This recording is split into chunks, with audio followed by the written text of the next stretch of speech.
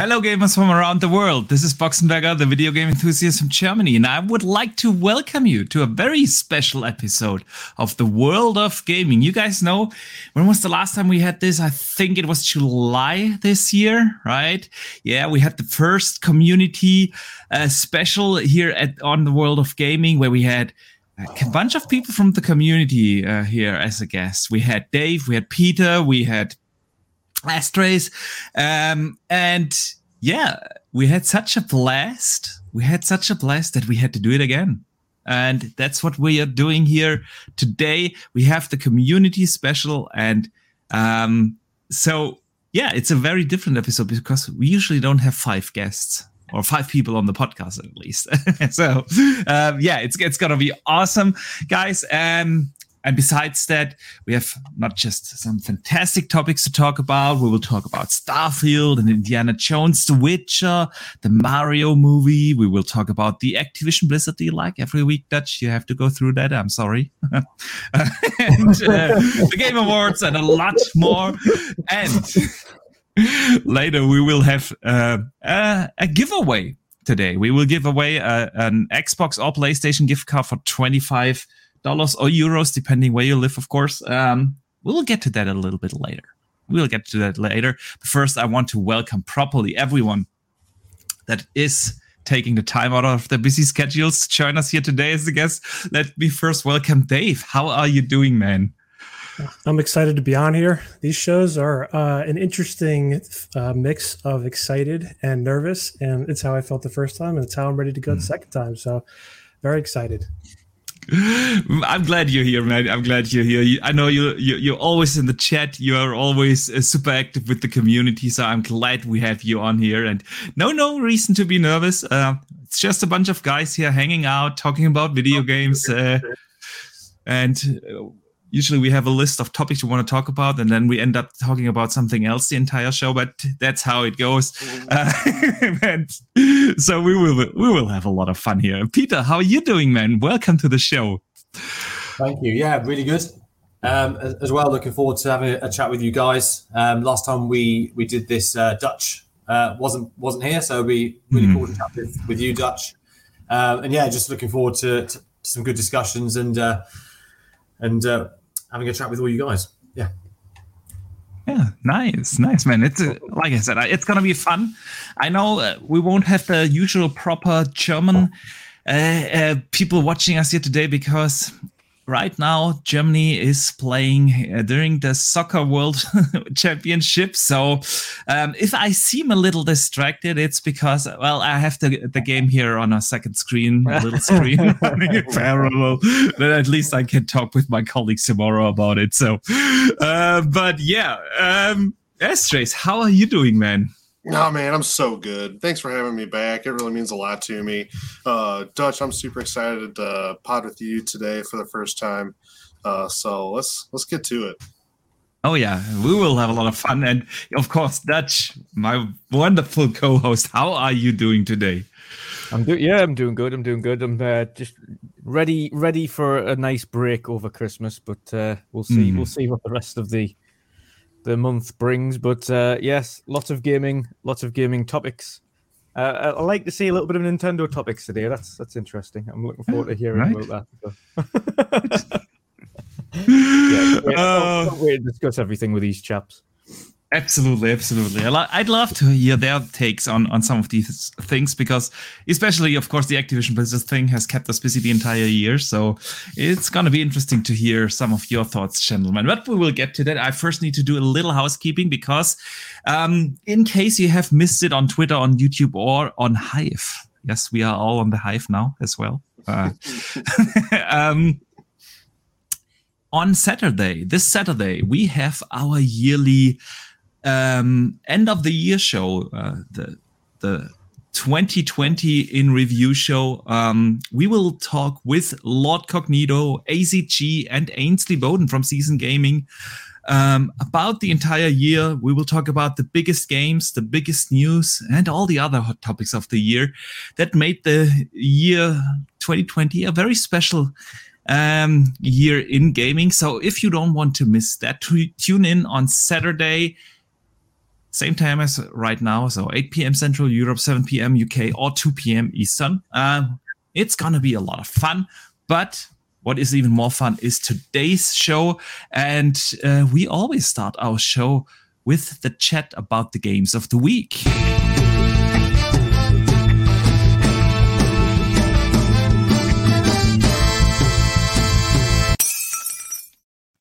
All right there. Yeah, gentlemen, we have new jingles since the last time you've been on this show. I love it. That's awesome. And I actually bought like a Steam Deck for during Black Friday, yeah, so that I only have to push buttons here. And the software that I'm using promised me it will work with a Stream Deck, and it does. But the only thing you can do is start and end the stream.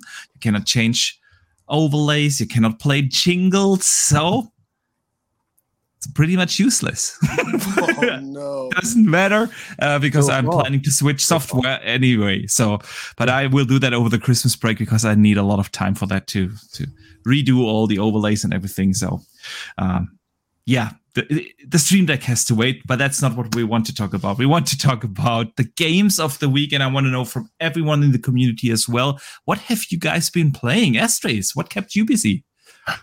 Ragnarok for sure. When I haven't been playing that, I started Gotham Knights. How you like it? It's pretty fun. I wish the controls were a little tighter, especially when you're trying to traverse with the parkour stuff. It'll be like hold A to parkour and you'll just be running into the wall. But that grapple is amazing. Like that game doesn't care. You want to grapple to the building next door or 2 blocks over or straight up a bridge, like whatever, bet like you do it. Just wait until you unlock the glide function. You will unlock that a little later in the game. It makes traversal so much more fun through the city. Yeah, I just scanned my first drone, so okay. So I've started that process, but I haven't gotten to use it yet. Sweet. And then Marvel Snap is my only other game. That game has invaded my life in ways I didn't know possible. I'm like collection level 550 or something now. I can't stop.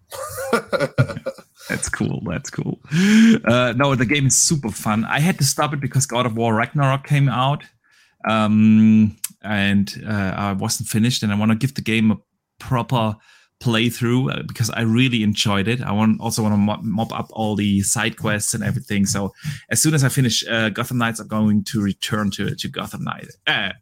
As soon as I finish God of War, I'm going to go back to Gotham Knights. But yeah, good stuff, man. Good stuff. Peter, what has kept you busy? So God of War, Ragnarok, I've been, that's kind of my primary game at the moment. Bit of Vampire Survivors in there as well, which that bug got me. And it's one of those things that, if I'm busy and I haven't got the time to sit down and really get into God of War, I'll do a 30 minutes on Vampire Survivors. It's not 30 minutes because you die and you think, I could have evolved a different weapon. I'll do that again. So that's a lot of my time, and then a bit of It Takes Two actually. So I've been getting some gaming time in with my daughter, and we're playing through It Takes Two again on co-op. Obviously on co-op. You can never go wrong with that. That's such a great game. I'm reminded how fantastic that game is. It's absolutely wonderful. But yeah, it's just those three. But I say the main thing is God of War, and it's really good. Yeah. It's much longer. I was saying to you guys before we started, it's much longer than I thought it was going to be. So I'm easily 35 hours into it. And upon speaking to you chaps when I joined, I realised I'm not really as close to the end as I thought I was. So there's quite a bit to go still. But I kind of about 3 or 4 hours ago, it really picked up like hugely for me. And it hasn't really gone down since then. It's been on this high now for about 3 or 4 hours. It's just really, really sort of thrilling and exciting as the story's going on now. So yeah, that's it from me. And then Sweet. It'll be Witcher 3, and that's it. Oh, we'll get to The Witcher later, dude. I'm so glad you are on the show because I know how much you love The Witcher, and we have some fantastic Witcher news. So, but first, Dave, what kept you busy? Yeah, so I've been playing a lot of Plague's Tale. I am so close to being done with that. At least it feels like that. That one has such a fantastic story. Really loving the puzzles with that game, and by puzzles, just trying to evade the guard. I started the game being a little bit aggressive, and then I was like, you know what? Let me see if I can switch gears, and I've been loving it. Each chapter, the challenges, they're rewarding, and you get that reprieve, and then you go back in, and the story doesn't get stale. It just stays good throughout. Yeah. And I feel like I'm so close to the end. So Plague's Tale has been taking up a lot of my time. Once you have finished it, hit me up in the DMs and let me know what you thought about the ending, because it really hit hard. It hit hard. It makes me feel like maybe I'm not close to it, because it's so good right now. And I was like, I must be so close to the end. Maybe I'm not, but I feel like I'm so close. I don't know. Yeah, we will find Hit me out. up once you know what I'm talking about. So this one, I'll give a plug to. The second one is The Quarry. I think it was on sale. I don't know if it's still on sale, but I picked it up on sale a couple days ago. And the wife was like, yeah, why don't you buy it? And, games that the wife is willing to like watch me play are always, bump in my appreciation list. The production value of that is very surprisingly high. I wasn't really expecting much. I was thinking like better than Telltale, but not much better. It's like, no, the production value is way higher. Really, really super clean presentation. And the graphics are really good. And it's like even small things like the pause screen mechanics help keep me immersed after I take my dog for a walk. And like, I want to go back in. And yeah, you're doing a lot of walking and conversation, but it's really, really enjoyable. The wife loves it, and that's a bonus. So those are the two games I've been playing. I'm a fan of both. And honestly, the graphics on both of them are competing for like some really, really nice eye candy. Sweet. Good stuff. Yeah, the Quarry, I bought it as well on the Black Friday sale. And yeah, I haven't started it yet. I think I will be playing that over the Christmas break or something. Yeah. Once I finish The Witcher 3 again. So good stuff, man. Dutch, let us know. What have you been playing, man?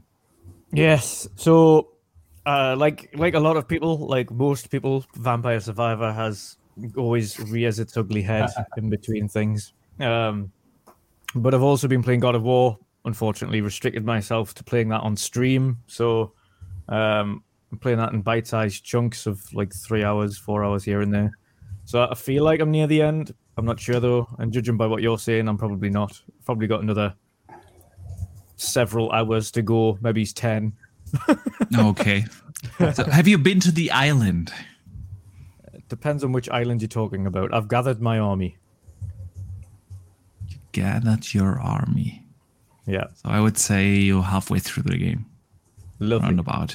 Lovely, right? You have stuff to do. But then, let me briefly welcome our fourth and final guest for today, Retri. Hey, guys. I somehow missed the invite. I don't know what happened, but it was nowhere. I'm like, what's going on, guys? Yeah. I was wondering where you are, but hey, dude, no worries. We're still very early in the show. We're just talking about what we are playing currently, and we get to you in a sec. I need to briefly shout out our generous friend, Master Clown X3, because he sends in actually 2 super chats of each $20 without any comments. Man, thank you so much for the support. Wow, big shout out to you. It's because of the generosity like yours that we were able to finally move to a little higher quality software over the Christmas break. And even more important, we will be able to give a little back. We will do a giveaway later in the show for the community. And we will do one, of course, on the... we actually do 2 on Saturday during the big highlight show of the year. So thank you so much for the generosity, man. Super appreciated. All right, Dutch, but I was interrupting you. It's all right. Very polite. You're used to it, right? You're used to it. So good. But other than wondering how far along in God of War I am for days on end, I've been playing a little bit more Call of Duty Warzone. And I think that's, to be honest, about it. In between things, I do need to do a lot of catching up with games over the Christmas break. So I need to, like I say, I need to finish off Plague Tale Requiem, which was put on hold a while back. I can't even remember what for now. Plague Tale was put on hold. Oh, it was God of War, naturally. So then, of course, Evil. Oh, so you're talking about gathering your army in God of War? Yes. Sorry, I was like gathering the army because there is a sequence in Plague Tale. So I was a little confused. No. Okay. Yeah. So I gathered my army too in God of War. So, but I haven't finished. Yeah. So I don't know how far you are. Possibly the same area then, because I've paused it, gathered army, went to sleep, woke up, and then save. I continued a little bit and fought a few bosses here and there after gathering the army, but it just doesn't end, dude. It just doesn't end. When you go to sleep in a tent, really exciting. You'll know you're really getting there. Yeah. One of the boss fights that I've just done before gathering the army was absolutely phenomenal. It was really good to watch it kind of come together. It was a nice kind of the nice atmosphere and the kind of world that they created in that section was really good to see. Really beautiful, to be honest. But yeah, really enjoying that. But I've got a lot of things to catch up on over the winter break. So that's when my gaming's going to pick back up properly again.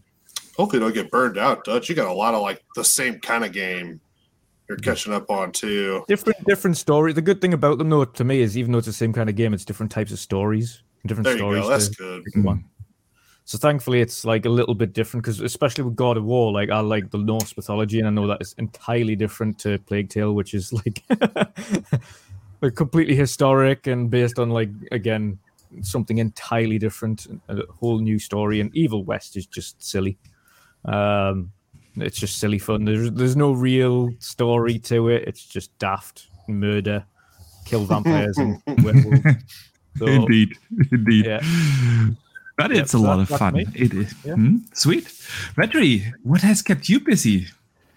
Let's see. I just started playing Somerville, actually. Well, I've been playing Vampire Survivors nonstop, to be honest with you.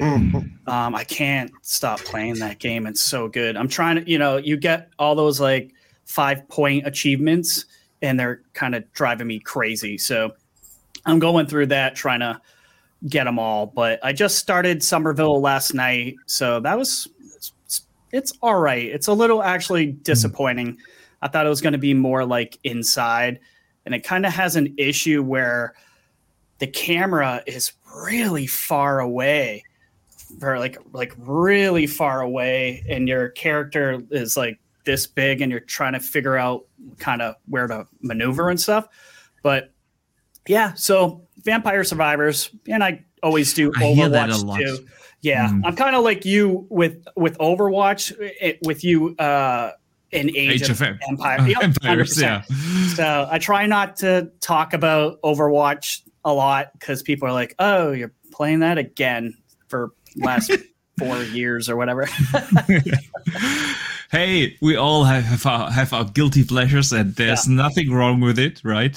So that's cool. That's cool. Yeah, I'm trying to avoid Vampires Survivors, honestly, because I don't need another addiction in my life. That's why I haven't started. So good though. I hear that. Let me shout out once again, Master Clown. Dude, I see you found the super chat button again. That's so awesome. Thank you so much for the $20 super chat. Appreciate it. Really appreciate it. Shout out to you, and shout out to everyone else who is joining us here today live.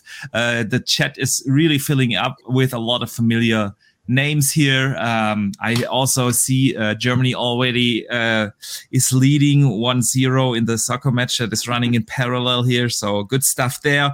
And that is the perfect time to move over to the exciting news of the week.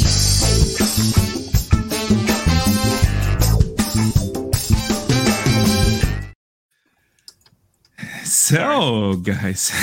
Like that jingle. Yeah, you want to hear it again? No. No. We Might feel played like it. a- We get the 80s jingles nightclub. once. That's right.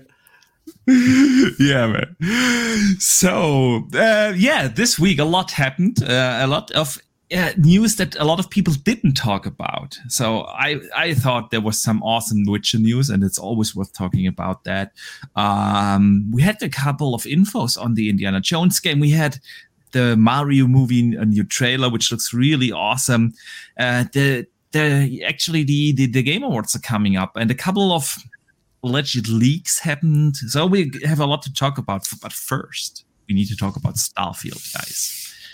Starfield, one of, if not my most anticipated game for the next year. And God Howard, how Pong Soul likes to call him, God Howard, had a 40-minute interview, and he talked about a lot of stuff in that interview about Starfield, about the graphics in Starfield, about the romance and relationship system in the game, about what it's like to be exclusive on the Xbox ecosystem.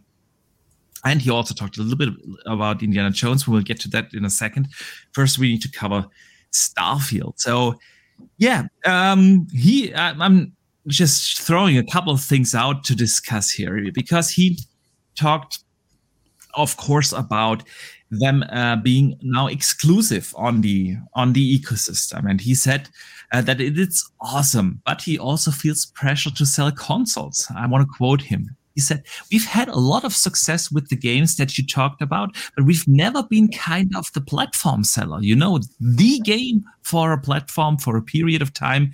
And so there's a lot of pressure. There's a lot of responsibility there to make sure we deliver for everybody." So Dave, what do you think? Is Starfield going to be a system seller? Yeah, I think that's a conversation that would have been had at some point in the past. Probably at or near the acquisition, and now it's just coming to us, the gamers. If you're paying that much, and Starfield is something that sells well on all consoles prior to becoming exclusive, Bethesda's titles are, and I would think that if I'm Microsoft, one of the things that I would ask for in that acquisition talk would be a game that is developed at the level to be considered a system seller. It's going to be tough. 2023 is not the same as 2022. What is a system seller? It's a game that moves consoles, that moves plastic. And I think it has the possibility. And I think it's like, why not ask for that and have that conversation? I love it. That's what I would ask for. And I'm glad Todd Howard addressed it. Yeah, absolutely. Absolutely. And I also think, like, you see the impact and importance of some of the previous Bethesda games, like Skyrim, like if you go back to Oblivion, which had a similar effect, then hopefully Starfield will have it early in the generation. And even Fallout 3, if you remember that, that was also for I think a year or so console exclusive to the Xbox, and they all were system sellers. So I have no doubt. God Howard also talked a little bit about graphics and how it is to develop now exclusive for the platform. So he talked about that it's now, of course, easier because they have to optimize the game a little for less platforms, that they can really focus on one dedicated hardware system. And he specifically mentioned the Xbox Series X being a really, really awesome machine to work for, and that they get a lot of support from the Xbox engineers from the headquarters. So, Redry, what do you think? Is Starfield gonna be extra special because it is exclusive now, or what do you think? Does it really matter that they?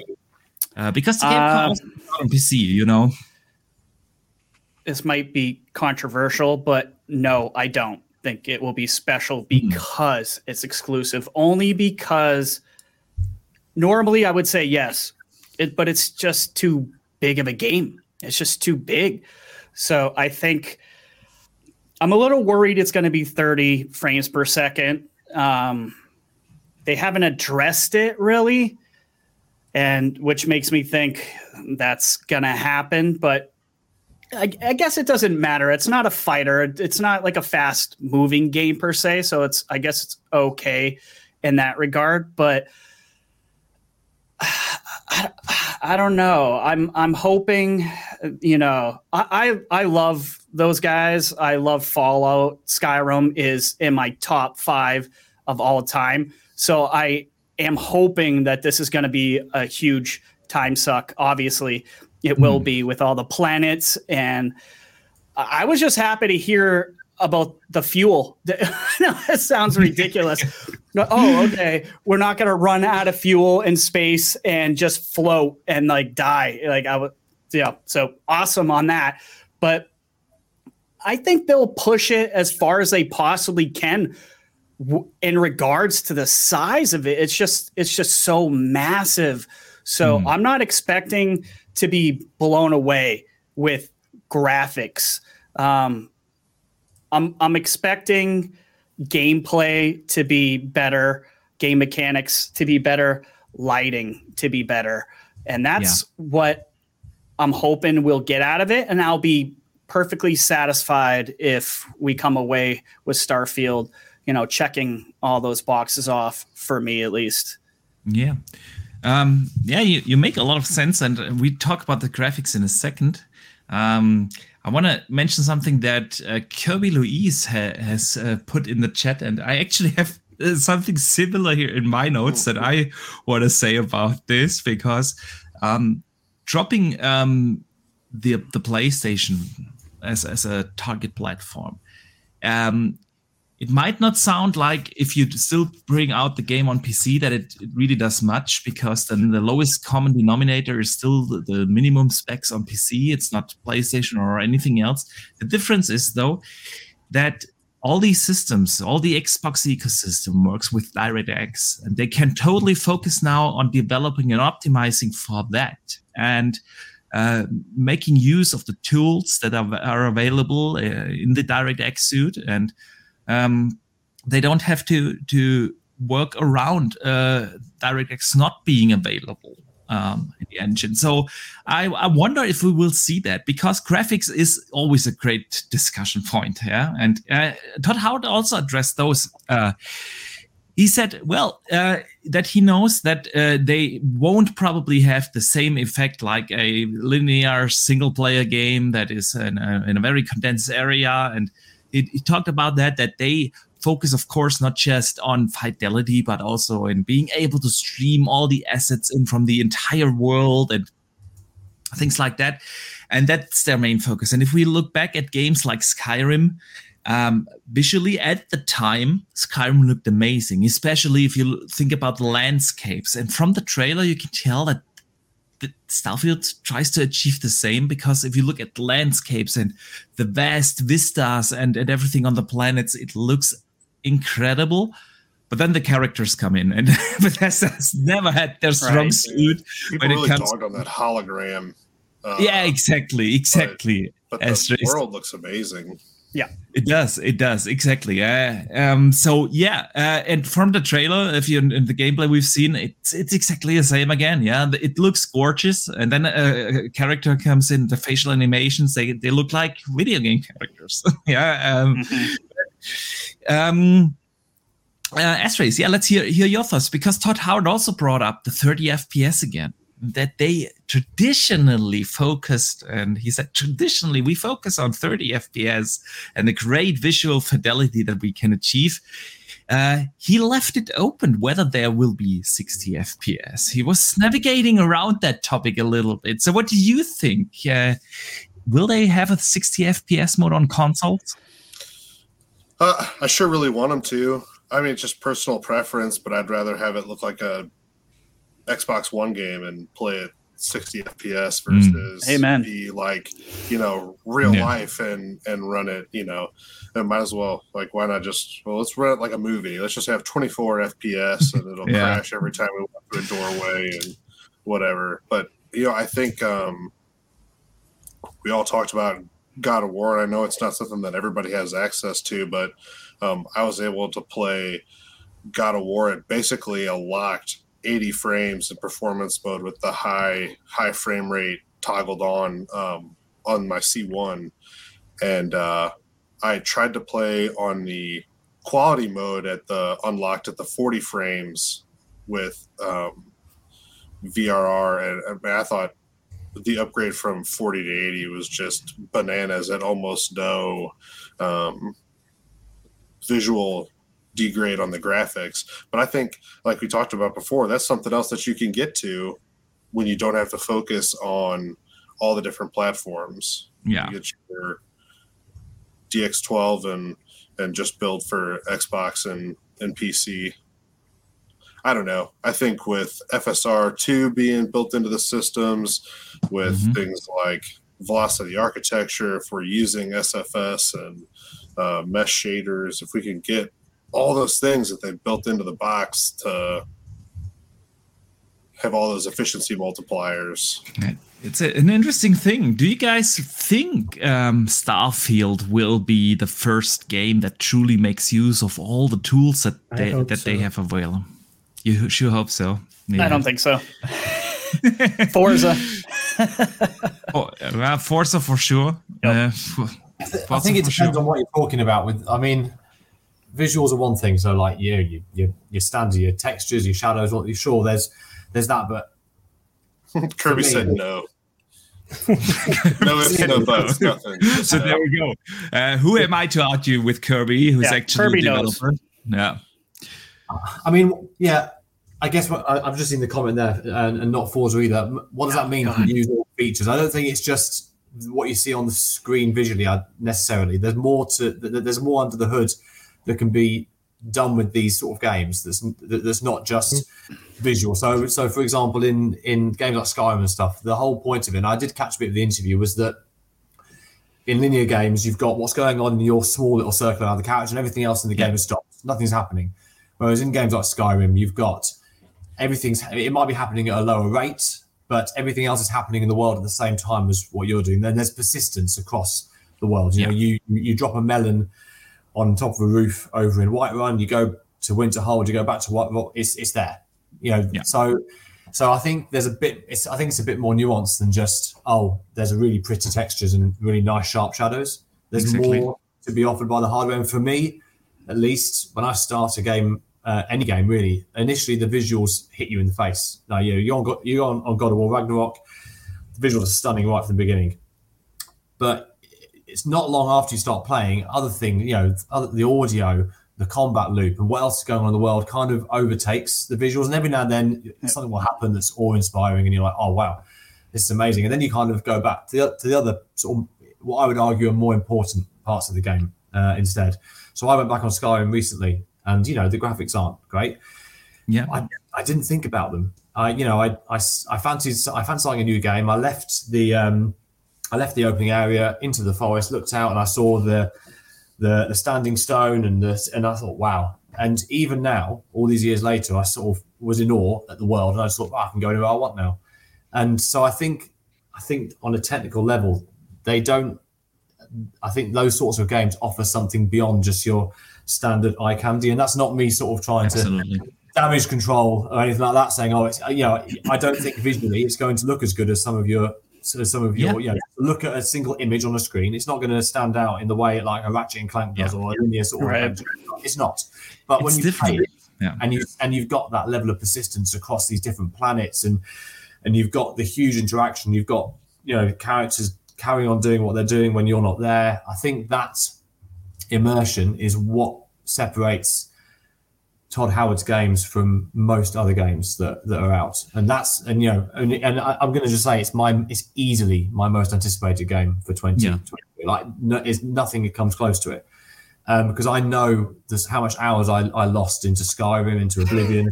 We all did. Yeah, we all did. It's all consuming, and it's just it's such. And he's that whole team are such a master at creating these immersive worlds. Or in this case, a universe, I suppose. Absolutely. Get lost in. So, I think there's a lot more to what the consoles can deliver beyond just pretty visuals on the screen is what I'm kind of getting at. There are the things with the CPU and with the SSD and being able to pull stuff in quickly. I expect to see an even greater level of persistence across everything you're interacting with. That's a great point. Interacting with. I want to pick that up because that's what Bethesda games have always been known for. If what you see in the game, you can touch and interact with. Like every apple, every cup in a house you see, you will be able to interact with those objects in a certain way, and obviously that is one part that takes away, of course, computational resources. That's the difference between such a vast open world game and a super linear game like even God of War is. If you think about this. It's like decorating your house in Skyrim. I spent a lot of time doing that. Exactly. So that's just a difference. And the other part of it is of course the interactions with the NPCs. And God Howard also talked about that a little bit, and especially on the romantic and relationships that you have with other NPCs that also impact then not just your story but also the behavior of certain people. Like they had that in Skyrim as well, if you remember. You can sign up with different factions, and then people will react differently to you and your character, and they will go a lot deeper into that. Let me read a quote here, Dutch, and I want to hear your thoughts on this and how this will impact the gameplay. He was talking about relationships with characters, and he says one of the things that we actually have pushed in Starfield. So we have a number of companions, but for them we go, I won't say super complex romantic, but more complex relationships than we've had in terms of not just whether they like you or they don't like you. They can be in love with you and dislike something you did and be pissed as you temporarily and then come back to loving you. In a lot of sounds just like my wife. Yikes. In a lot of games, you just work. I hope she doesn't hear that. In a lot of games, you just work your way up. They like you more and more and more and more, and you're in a relationship. And when you make him upset, you drift out of it like it never happened. Whereas we wanted one where, okay, we can be in a relationship and we've committed to each other in some way, but I just did something that really made you angry, as opposed to just drifting out of the status. You're in a temporary romantic relationship. I don't like what you did state. Dutch, it sounds like they really took the idea of having more realistic interactions, more realistic relationships on more levels than just, okay, if you do this for that character, she will get like a +1 in the heart, and then he or she falls in love with you. So what do you think? How will that more complex system impact the world, the story, and everything we experience in the game? It's hard to tell, really. We've seen a lot of different games, primarily Obsidian or even Cyberpunk, try that. Not Cyberpunk, not even just Cyberpunk, CD Projekt Red, try the relationship thing. Of course, with Witcher, you had essentially two main ones you could kind of choose between, and they'd always fight with you and get angry with you and teleport you to different parts of the map when they're really pissed off with you. And then in Obsidian's Outer Worlds, of course, we know that they kind of affected the end game, and you don't really figure out what it is that your choices affected until the end of the game. And I think that is probably the better way to go about it, because truly no one knows what is the good or bad choice in anything. You make your choices, and then at the end you find out how those particular choices has affected the game at the end of things, as opposed to, oh, well, you've made a bad choice, so this is going to happen now. So it's not really realistic in those senses to know that. Obviously, she's angry, so now she's going to ignore us for a while, and then now I've got 2 hours worth of this to deal with, and like you kind of sometimes it's just a case of you've maybe upset someone, and then they just carry on, and then kind of it depends on how they implement the character arc, or the way each individual is each individual person that you can have a relationship with going to be different, or they all kind of set to the same responses? It's hard to tell how this is going to go, because if I do an entire playthrough but I have a relationship with one character and you do a playthrough and the relationship is with an entirely different character, but we both come back to each other and we speak about kind of how it's been happening in our games, and it turns out the responses that we've given, although the same, have wielded the same responses from the characters on the opposite side, despite being different characters, then it's not as fluid as they make believe. So it really depends on how many lines they've actually went through for each of the different characters you can have relationships with, and if each of those characters have different behavioral arcs. Because if they've all got different behavioral traits, that's a different story altogether. If all of the characters you can have relationships with have the same behavioral trait and they all go in the mood for the same thing and they all get angry for the same things and they all respond in the same way, then that's not really fluid. It's just make-believe fluid. So it depends on how in-depth they've went for each individual character's traits. If every character has different traits, different behaviors, then it can obviously have greater effect. Yeah. I suppose time will tell whether or not they've went that in-depth with characters.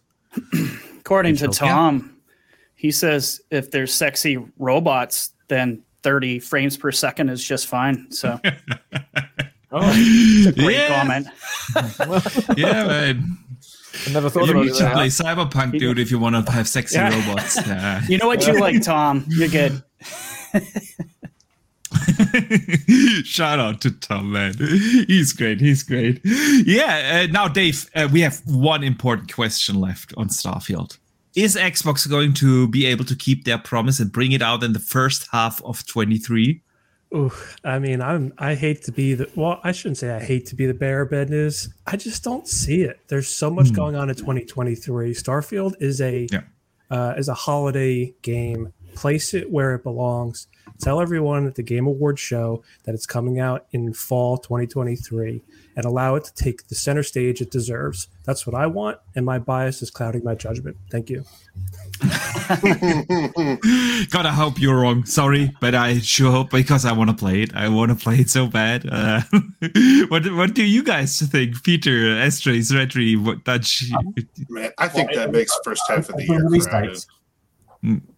Do you say do think they'll make it?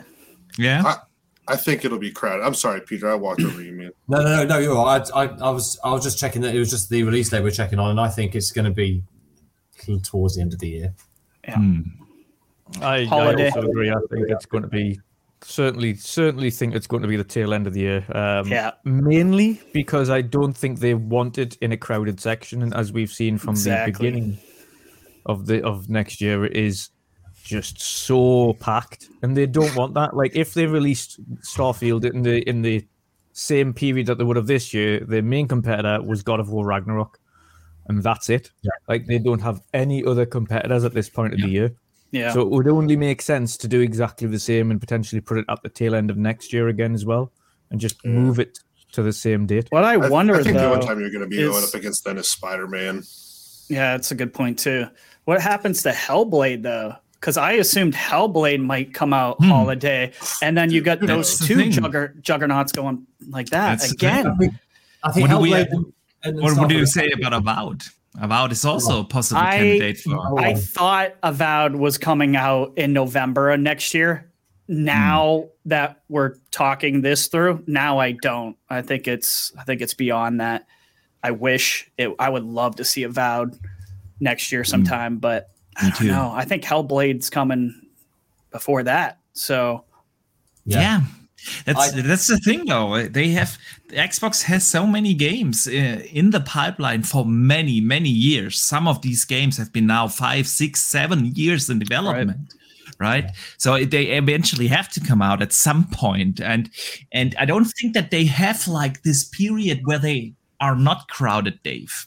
I think like that's just what happens now in 23 and 24, and it's not just Xbox, it's all the third-party stuff that has also been pushed back. You have like the big Avatar game coming next year as well, the second half.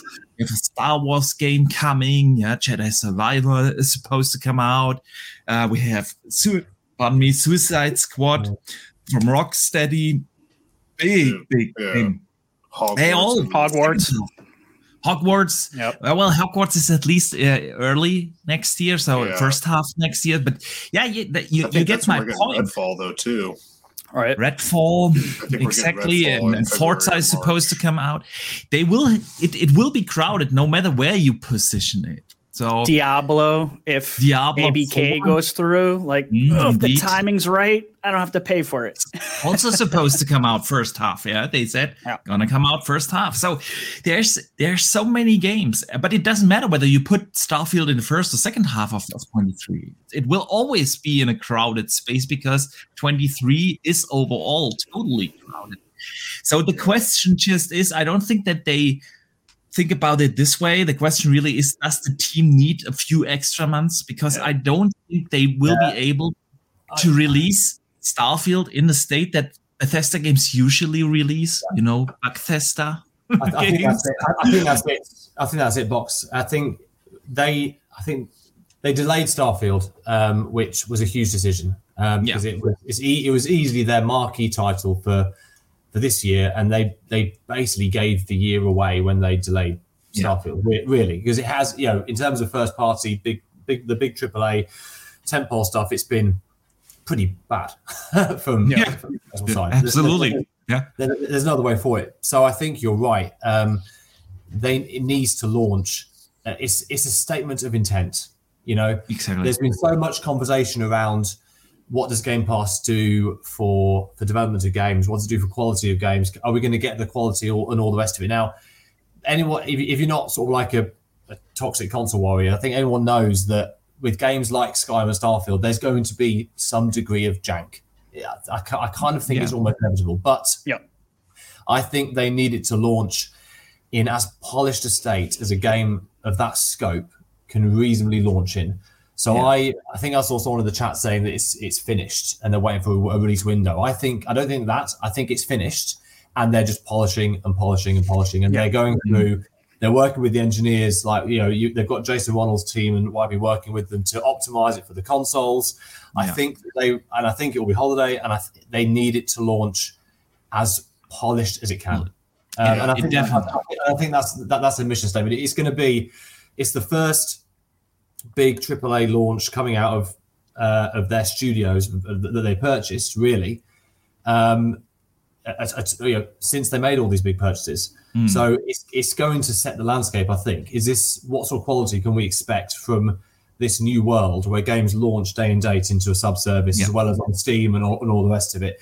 And that I don't think if it releases poorly, I think the optics are going to go against them, and they already are a bit, because there's all this talk. Oh, they can't manage studios. They can't do this, can't do that. They need to come out and go, bang, there we go. Bang. There you go. But that's also a good point. The PR thing, Dutch, what do you think? Can they take another PR hit if they delayed again? Because now everyone we talked about this on your show yesterday, a little disappointed after the E3 show this year, and they didn't have a major game for this year. And all the exciting stuff that they have shown in the Xbox showcase this year was basically the second half of the 12 months window that they have shown. So meaning first half of 23, that's where all the exciting stuff is supposed to come out. And if they now say during the Game Awards, for instance, okay, Starfield, I think Fanto said it, 23/11/23. Can they take that PR hit again? So another story where people will talk about, and we have to wait another 6 months for the game to come out. It's another 6 months that you promised, we're still waiting and waiting and waiting. Do you think that they can take that hit for the game to come out? It's another 6 months that you promised. It depends. It depends really on what they've actually got lined up for the beginning of the year. But I think ultimately, not giving that initial new release date for it gives them a little bit of flexibility. with its launch window, because I said, yeah, we did say within the opening 12 months, but we also stated on that nice little diagram that these are subject to change. Yeah. So yeah, well, but who cares about that little subject to change thing? Yeah. At the end of the day, I don't think anybody would ultimately begrudge them. For instance, if the year starts with Redfall and then hits Forza and then hits let's say a Hellblade or an Avowed, and then at the tail end you've got Starfield. Then in which case you go, that's fine then. That is understandable if that's the way you're going to do it. Yeah, completely. However, agree. if you've got Redfall, Forza, huge gap, then Starfield, then it becomes an issue. I think if you've got something that's at least once a quarter, which was the initial target, at least once a quarter, a big AAA game. If you hit that note next year, and Starfield is at the tail end of that note, I think people will be okay. I agree. I mean, that once a quarter thing was said 2 years ago, and we're still waiting. Waiting. Waiting. But, exactly. So they have to have 4 bangers this year, or I'm gonna ride them hard. Like, it's a lot of people think we should get 6. Like, they owe us a couple from this year. You know what I'm saying? And I kind of agree with that. It's a fair point. Absolutely. At least get 2 from what should have came out in 2022 and stack them in 2023. But we'll see. I agree with Dutch here saying that as long as the games in the first half of the year not just come out but are good, then I think the internet, not Twitter, the internet might give them a break on releasing holiday. Yeah, Dave's laughing. Twitter will fry them no matter what. But we'll see. The more reasonable part. Right. I got you. I got. It's a fair part. I think, me personally, I think they will almost hit the 12 month window, and it will be like a June or July game at around E3. Like you have the E3 in-person event again for the first time in years now, and the thing is, it's a chance for the press and the general media to get hands on that game, and that's a difference with every other gaming show that we have with E3. E3 is the one time a year where like regular newspapers talk about video games. And if you have a game ready to show that will come out like in 2 weeks after the articles have been written, and the media people and the influencers and everyone had their hands-on event at E3, playing it for the first time, and then like 2 weeks later it comes out in the hands. They will own the news. They will own the news, and not just like the nerd news that we read. Yeah, it's like the casuals will be aware, there is this massive success, and everyone has heard, even the casuals have heard of Skyrim. There's this new game from the makers of Skyrim coming, and everyone's talking about it, and it's apparently awesome. So I think that's where they want to put Starfield in that whole story. But it's just me. That's just me, and time will tell. Listen, please. Who wanted to jump in? No, all good. I don't think it was me, but I will jump in. I wanted to ask about how do you guys feel about a big third-party game in Game Pass in lieu of a release? Because I really thought that might be what we would get this fall, and it looks like we're just not. But like Callisto Day 1 in Game Pass would have been pretty cool, something like that, and not just. I mean, not that I have an issue with what they put into Game Pass. I love the service, and it's a big deal for me.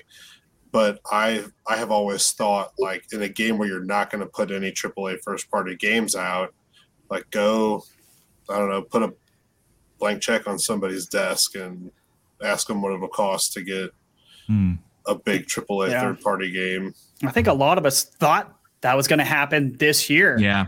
Like we just assumed we were going to get maybe not Elden Ring, but something. Tiny Tina's, like Dying Light. Like Right. it just never came. Anything, I mean, Star Wars is great. That's coming. You know, we got Monster Hunter. That's massive. And that, for sure. I know that's a rumor, but the PC Game Pass in some other country, I think, confirmed it. Xbox Germany. Okay, thank you. It was Germany, yeah. So and next year that's already has January. some good ones. Like they've got Lies of P coming. Lies I of think P. that'll be huge. Wolong is coming. Wolong, Stalker 2 is coming. Yeah. So- yeah. I don't think they need it next year. Yeah, I mean, for this year, they need to consider what is going to move Game Pass in December. And to be fair, I think I'm not sure that anything that's coming out right now, because I think Callisto's got marketing with Sony anyway, so that's probably could never. Yeah, happen. that's not coming. True. Yeah. Hogwarts was delayed, and that maybe has marketing as well. So it does. I don't think there's anything actually coming out of that window that's going to. I think looking at what they're doing, that they seem to be focusing on shifting hardware. So Xbox Series S, for example, is discounted, and it seems to be doing really well for them. So I kind of wonder whether, not that they've written off 2023, but it's kind of in 22. Sorry, but it is kind of. I don't think there's much that can be done from the game front, really. Yeah. I think they, outside of High on Life, I think they're done. Yeah, that's it. You've got High on Life. Lego Star Wars is nice for families picking up the new console over Christmas. Yeah. I think that's a really good get. They've already got things like if you've got people coming new to the Xbox ecosystem at Christmas, you've got, I know online it's always about the new games that have just released, but actually there's a load of decent games in there that are going to get people to extend beyond the 14-day Game Pass trial that comes with the console, because that's what they're interested in. Get people to resub over Christmas. It Takes Two, Lego Star Wars, all these sort of family games that are in the service.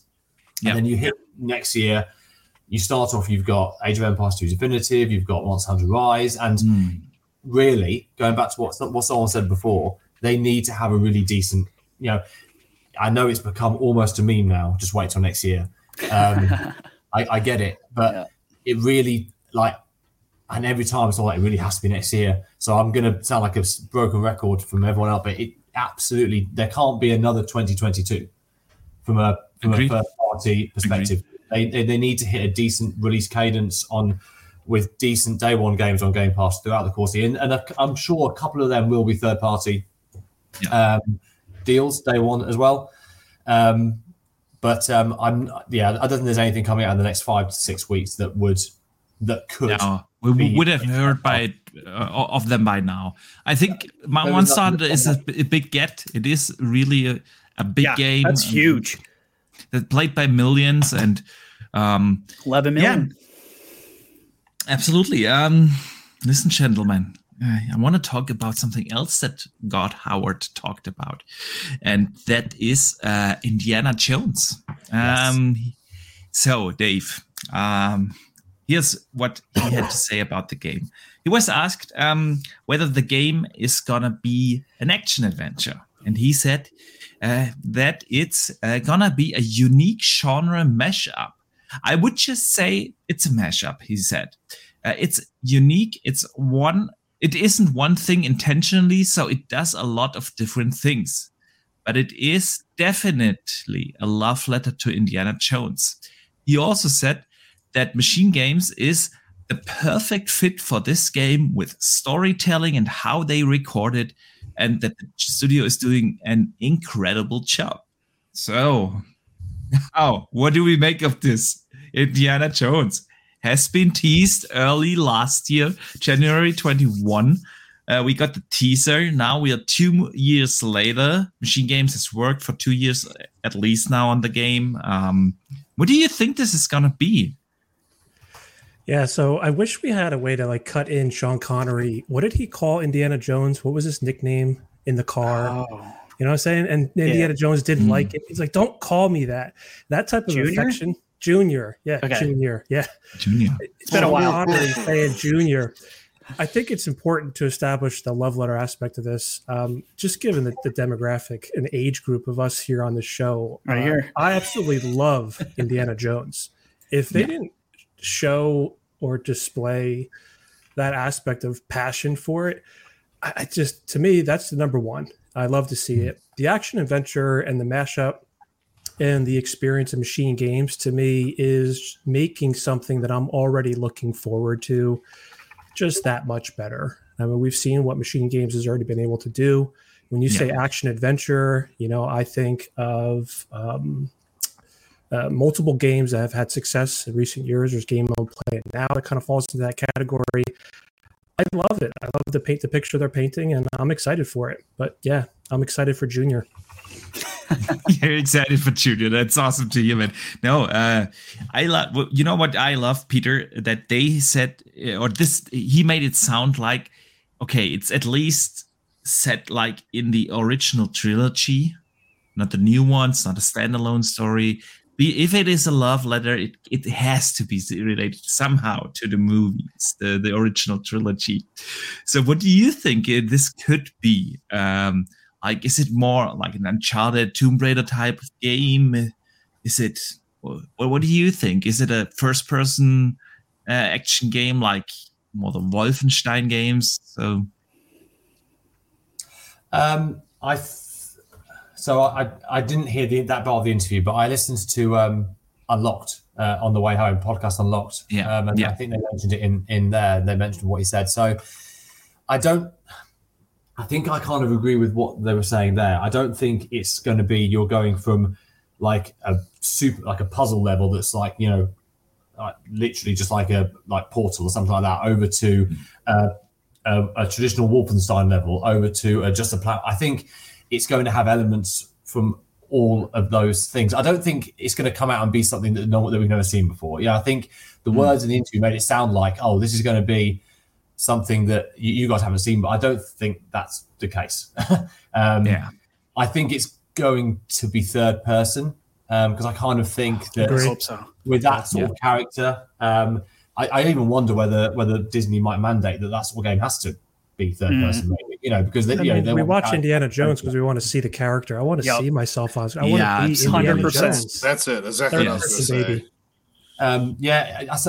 I think. I mean, I agree that machine games. I think machine games are fantastic.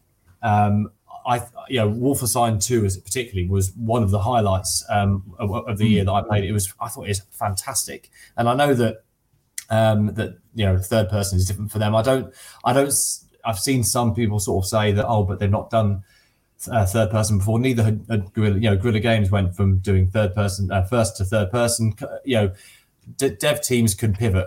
I don't think that's a problem. I think I think if they want to do it, I think you should always lean on it. If you've got a team that are passionate about doing something, then I think that you should lean on them to do it, because they're going to bring that sort of passion to the project. And absolutely, Todd Howard apparently has had the pitch for this under his belt for 10 years or 12 years or something like that. So it's obviously something that he's been passionate about for quite some time.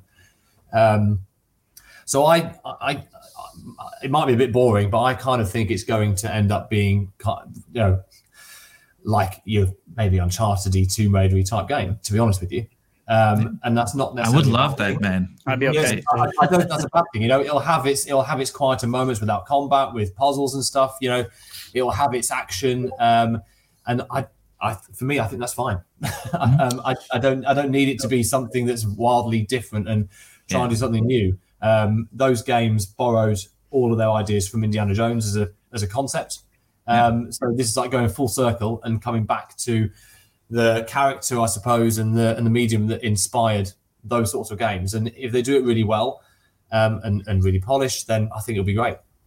Needs to be funny though, like Guardians. Yeah, the humor. You know what I mean? Yeah. You have to have the humor in this. Yeah. Without that, it's an L for me. But I'll take an Uncharted, a funny Uncharted. I'm good.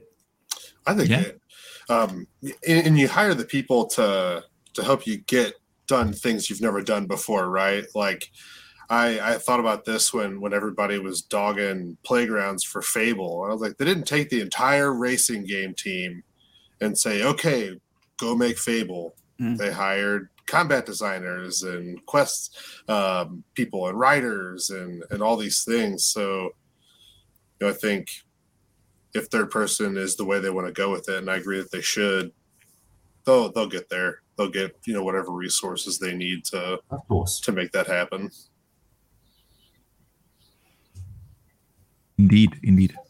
I was trying to answer someone in the chat how to win. I see. Yeah. I'll vamp some more. Japan apparently scored another one. Yep. That's true. In the check real good. Yeah, it's 1-1. Japan, Spain, 1-1. That is actually very good for Germany, I think. So yeah, it's exciting whether Germany will stay in the World Cup or not. But we are talking about video games here. And Dutch, I know you have an addiction and love something, and that is great open world games. And I know a game you have never played, and that is The Witcher 1. So good news for you, my friend. Right. Who has played The Witcher 1 here? Raise hand. I have. Nope. I've played The Witcher 1, The Witcher 2, and The Witcher 3. I haven't completed The Witcher 1, though. I haven't played Witcher 1 or 2. I've only played Witcher 3. Me too. Only 3. Only 3? Trace, what about you? I haven't played any of them. Where's that kid's found? I know, right? There's the boot. Stream. Listen, I'm going to say something very unpopular. It's all right. So I bought it actually a couple years ago now, and kept getting pulled away from it for whatever various different reasons. Other stuff was coming out, but I'm committed to playing it through and finishing. Can we get a community chat going? Comes out. A poll to see who else is. Okay, I'm gonna put a poll in the chat. Give me a second. I know we're not alone. It's a big chunk though. A lot of people consider that a game of the generation. Yeah, that's why I played 3, because everyone talked about it. I was like, all right, fine. Just I don't know, kind of wasn't for me. I don't know. I have 2 on Xbox, and I think it's even been up-resed. I believe. I never got to the franchise until 3, and I played 3, and then I was going to go to 2, and then obviously they announced they're doing 1 again. So I'm kind of wondering if 1 does really well, this remaster, could it maybe remaster 2? I don't know how what sort of game it is or how it lines up, but I'm almost at the point now where I'm thinking, is it maybe a bit old and a bit janky? I've got enough games to play without going back to 1 from that long ago, maybe. Yeah. But I'm not saying I won't. I have been tempted more than once recently, as I've been itching to play Witcher 3 and holding off for this next gen patch. So but every time I think about it, a new game comes out that I get, and I'm like, I'll play that now. I have a question for Box and Dutch. I'm going to make the assumption that you two are the resident Witcher experts. Is that a fair assumption? Okay, so Boxy is more than I am. Boxy's played them all 4,000. Yeah. I've played them all. I only finished The Witcher 1 once. I finished The Witcher 2 twice, and The Witcher 3 4.5 times. Jeez. So 1.5. And I read the first 2 books. I haven't. So, yeah. Excuse me, I was a little distracted by the chat. Could you repeat the question again? Yeah, sure. I didn't actually get your question. It was more set up as a disclaimer. So the question I have is, I've tried The Witcher 3. It's kind of in the same category as Mass Effect the last time we caught up, where it's like I've tried it like 2 or 3 times, and I've never been able to get into it. Yep. Something about it. And then when I do return to it, the combat is just a little difficult for me. Yeah. And then because I'm starting back over, I have to relearn. So from someone in my position, maybe Retro's position, who are like, yeah, that looks so good. I see you guys enjoying it so much. Could you help a brother out? Like, what is the diff there between, because obviously you love it. I want to love it. Boxenberger's top 5 tips for Witcher 3. Yeah. Okay. Oh, yeah. Top 5. And Dutch, because he's got some there, all 3. So the first thing is you have to bring patience. I think, RPGs are usually about your character gets better and better. But the great thing about The Witcher is you will also become better in playing the game. Like literally, when you invest the time into the game, you will suddenly realize, okay, it's not just Geralt getting better and you suddenly kick ass in the combat because of that bit, but because you learn how to really make use of the things the combat system has to offer. I know it feels a little clunky and non-responsive in the beginning, especially when you compare it to like games like Arkham City or something where you have that free flow combo and you can chain up like 20 hit combos with no problem whatsoever. That's not The Witcher. The Witcher really needs you to actually learn how to fight or use that combat system. So that's one thing. You have to have patience with the game. It does. I understand if it doesn't click with anyone. I always say, like, you do this. You start with the game. Then you have a certain intro sequence with a little tutorial section. You know, you Geralt and Ciri fighting in the court, and then you will have a little first open area where you have a bigger boss fight at the end. A griffin comes in, and then you. And after that, the first main mission is the Red Baron. And you have to give the game the time. It takes you, I don't know, depends, of course, on how well you mop up the first intro area and map. It takes you, I don't know, about 10 hours or so to get to the Red Baron. And if you're not in love with the game after the Red Baron, I think the game isn't for you. So, but you have to... Which is okay. Because not every game is for everybody. Absolutely. Yeah. If I make fun of people not liking The Witcher, it's really just making fun. Just remember, of course, Fox still hasn't played BioShock. So indeed, I have not. That out there. I still, but I have it. I actually own it. You own it. Okay. I have the BioShock trilogy. Just play in thing. the dark, please. Just play in the dark. At some point I have to get to it. I know. What about you, Dutch? What are your advice for someone trying to reintroduce themselves into Witcher 3 specifically? So for Witcher 3, for me, my main advice is when you start it, do not stop. Because when you stop, you forget everything. That's been me every time. That was my issue. And that's the issue. So when you do get around to it, make sure it's a game. It's at the point where you can say, right, this is the main game I'm playing. This is the one I'm playing till the end. Don't have it as a game that you're going to just drop in and out of because you will forget how to craft, how to make potions, how to do all the different actions, all the signs. You're going to forget a lot. So just like Elden Ring, you got to commit your life a couple months. Yeah, but more in depth because, of course, the story is expanding. You'll have different relationships with the major characters. You'll have the different kind of quest lines going off. So you've got the main quest line, but you'll have some side quests which feel like main quests and are as impressive in some cases as the main quest. So sometimes you'll go down a rabbit hole thinking it's something to do with the main story, and it's got nothing to do with the main story, but it's been that engrossing. It's just sucks you down there. So the main advice I would say is the game itself, when you get into it and you start learning, get some good armor, and you've kind of leveled yourself up a bit and you've got some awesome weapons, then it becomes fun. Like really fun to play, but just don't stop, because if you stop, you'll struggle to get back into it and you'll end up finding yourself in this horrific loop of just restarting the game every time. And to be fair, once you get into it, you don't want to stop. Like as soon as it gets pause in you, you will. You don't want to stop. And the thing is, such a good world. Yeah. Have you watched the Netflix series by any chance? Oh yeah, love it. I have. So really good. The next gen patch what they do. And this is also something that a beginner probably does not do when he plays the first time The Witcher. If you watch the series, like Geralt is always preparing for a fight. And you have to do that as well in the game, especially in the early stage of the game where you are not OP yet. Because if you mop up the map and you do the side stuff, of course, eventually you will also be more or less like OP. But if you have trouble with the game, like in certain areas, prepare for the fight.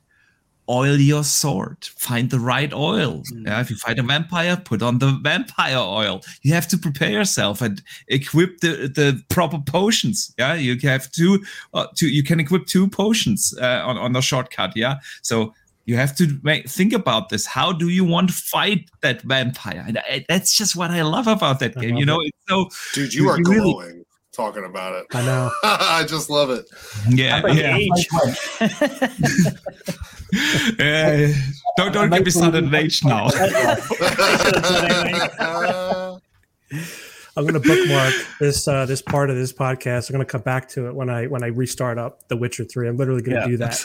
And then I'll tweet it so everyone knows, hey, I'm going to play it. I'm going to bookmark it because I love hearing you talk about it, and I can't wait till you talk about it again because the next gen patch is coming out. I freaking love hearing about it. So thank you very much. All I'll talk about online is as soon as the patch hits, it'll be a flood of screenshots and everything. And I'd also say play Gwent. It genuinely. Oh yeah. I love Gwent. When I first played it, I never did the mini game Gwent. And I got into it, and it was a really. Again, it's such an immersive world. It was a really nice way to, after some intense missions, to go and play some cards. It just added an extra layer of immersion to the world. It kind of was a bit of not comic relief, but it kind of a way to sort of chill out a bit because it can get quite intense. But yeah, what Box said there, the joy comes from you don't just sort of run in and just fight everything. You pick up a contract for something and you find out what it is. You put the right oils on, use potions, and then you go and do what you got to do. But by all means, when you get into it, like I'm sure any of us would happily give further advice. I could talk about The Witcher 3 all day. Oh yeah, we have to make a dedicated Witcher podcast at some point. Let's see, how is the community doing with The Witcher? We put up a poll. I'll leave it up for everyone who hasn't voted yet in the chat. I asked who has played The Witcher so far.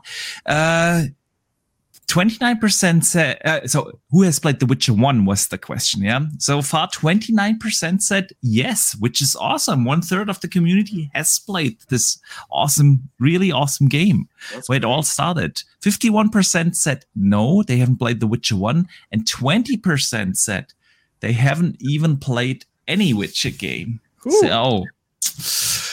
Dang. So before we get to The Witcher 1 and the remake, which is actually, I think, what we wanted to talk about.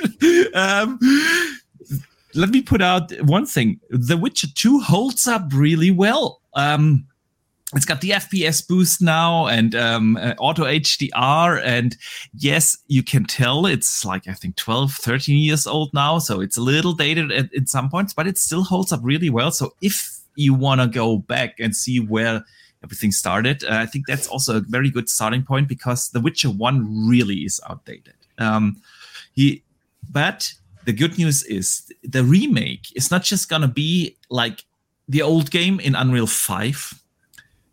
We actually got a couple of infos on the game this week. It will be a modern reimagining. They will not only modernize things like the combat system and the quest system, they will actually make it a full open world game, which The Witcher 1 is not. The Witcher 1 is much like The Witcher 2, where you progress to a certain area, you have like a certain open area, you can do stuff, but once you move on, you move on. So it's more like a linear thing, yeah?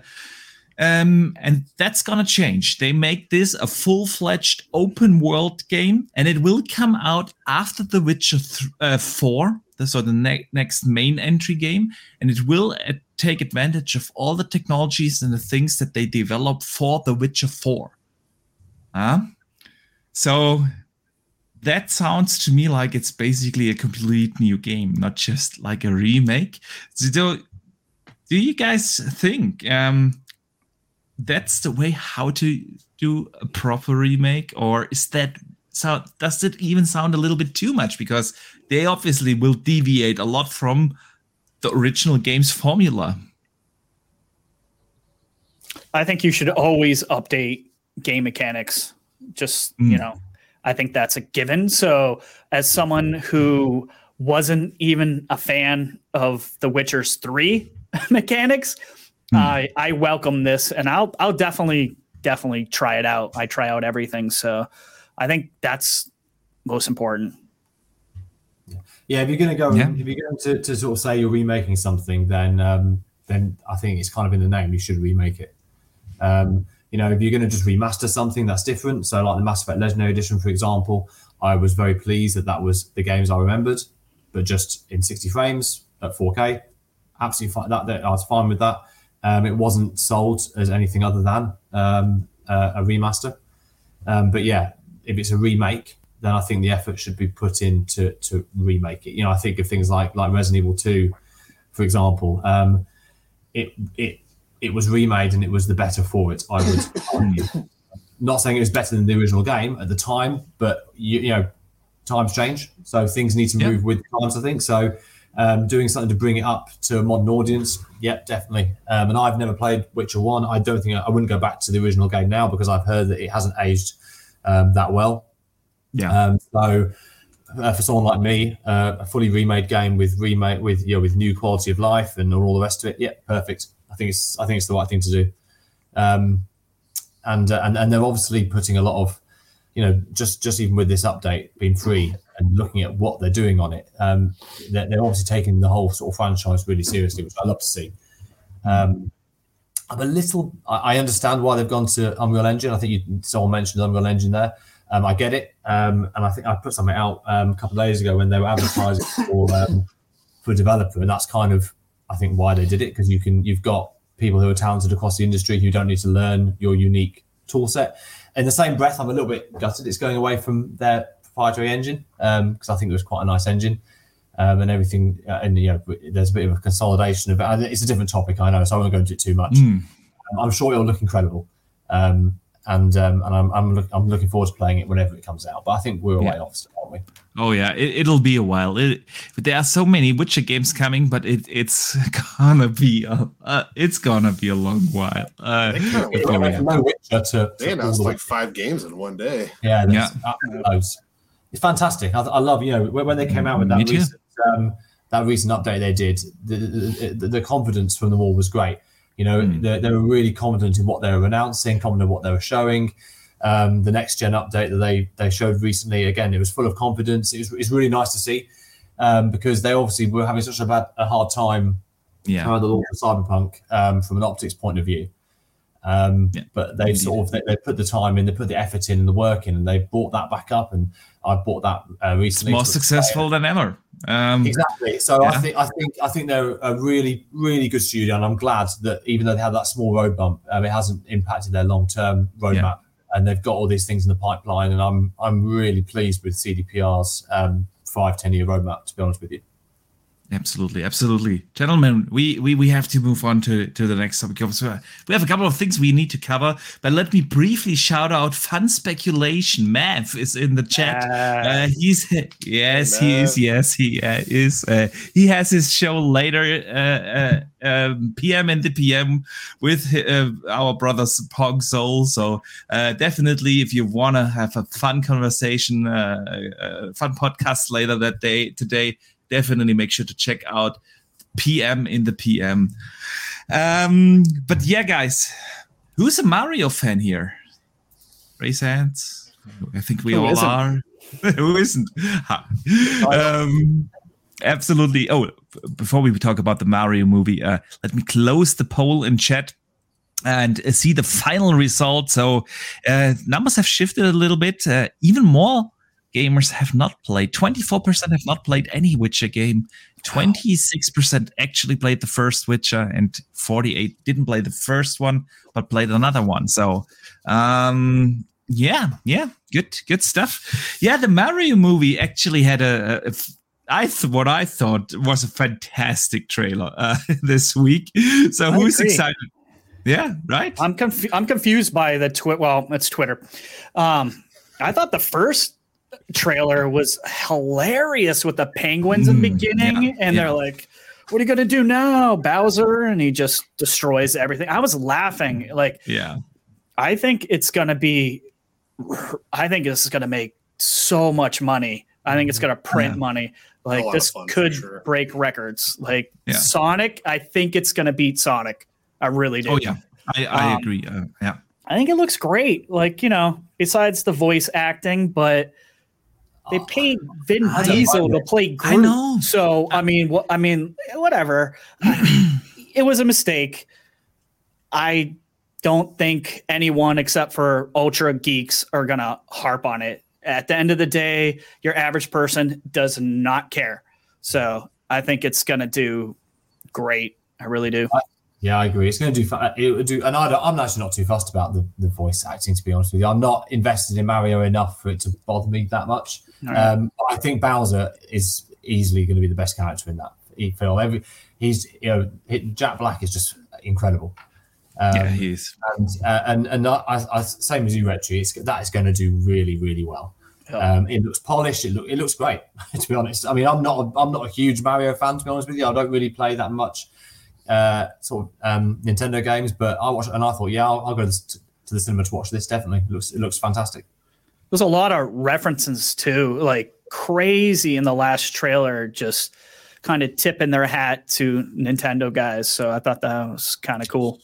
Yeah, they put him in the cat suit, and they had the Fireball Flower, Mario Kart, like flying fish, everything, everywhere, so much stuff. Yeah, I wonder how long it's going to be. Are we thinking like 2.5 hours of this? No, 90 minutes or so. It's going to be not. Short movie, like these animated Pixar movies and stuff. They like 90 minutes or so. Yeah, but I love that they even put the little things in. Like you have that sequence where he drove the Mario Kart. You've seen that, like the platforming that he sucks at, and stuff like that. Even the flower, and I see Dutch is distracted and of Germany losing the match right now, and if they're gonna continue that road, they are out of the tournament. So Dutch, let us hear your thoughts on the Mario movie. Something to cheer you up. Myself. I'm obviously not German myself, but I have German family, so it's unfortunate to see them like that. But in terms of Mario, the only thing I can hope for me personally is it's at least as good as the Sonic films, because they've been terrific. They've been good fun, great family fun, very enjoyable to watch. Cool little stories, great actors. So as long as they are on par with Sonic, I'm looking forward to it. Very much so. There's a lot of awesome animated films and series and everything coming up, gaming related, over the next year or so. So it's an awesome time, and a lot of them are very high quality. So fingers crossed, it's great. I'm looking forward to it. Yeah, absolutely. Astrid, anything to add before I want to start to talk about the latest of the ABK deal? Oh, no, I'm excited for it. I thought the original trailer looked good. I thought that about, like what Retri said, a lot of vitriol toward Chris Pratt for being Mario. But like I told you in chat, I'm a big Chris Pratt fan. I think the guy can do whatever. So I'm sure it'll be a ton of fun. And I'll be there to watch it for sure. Sweet. All right, gentlemen. It wouldn't be World of Gaming week in 2022 if there wasn't something happening in the biggest acquisition the gaming industry has seen to date. So this week, actually, a couple of things happened. Like, another country approved the deal. Serbia has conditionally cleared the merger. Following up, of course, Saudi Arabia and Brazil saying similar things. There's literally nothing that would lead to a monopoly or something to anti-consumer. So, Astrid, I want to hear from you. Is that something you expect from the CMA and the EU as well? Will finally clear it, or will they have conditions? I think they will have conditions. At least that's the way it sounds now. This whole thing has been batty, right? Like, just how public it's been. I've become a huge fan of Hogue Law over the last several months. The guy's channel's doing gangbusters, and I couldn't be happier for him.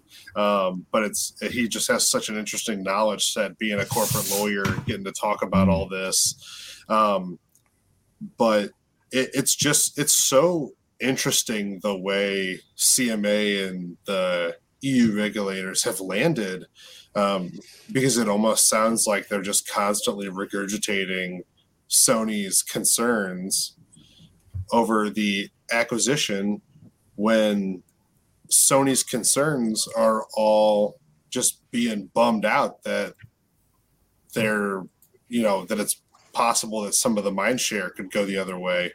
And that's not a regulator's job to defend Sony's position as the market leader. And it's always kind of comical to me that, when Sony puts out these announcements responses, that all the things they're concerned about Microsoft doing if the acquisition goes through are things that they're already doing. So, yeah. Are we on the Activision? Yes, we're talking about Serbia clearing the deal unconditionally. But something I fully agree with you, Astrais. The thing is, there was a rumor this week that Microsoft is likely to offer concessions soon to help gain the EU approval for the Activision Blizzard. I want to quote. Yeah, please. I want to briefly quote what a spokesperson, a Microsoft spokesperson, apparently told Reuters. Sony, as the industry leader, says it's worried about Call of Duty, but we've said we are committed to making the same game available on the same day on both Xbox and PlayStation. We want people to have more access to games, not less. And then I'm paraphrasing now because the next part would be very long to read. That's why Microsoft is likely to offer concessions soon, up to a 10-year plan. We have heard about a 10-year plan before, but now it sounds like that's what they offer. The weird thing is, and Dutch, I've seen you talk about that on Twitter on this rumor, is it's not just a 10-year plan, apparently, according to this rumor.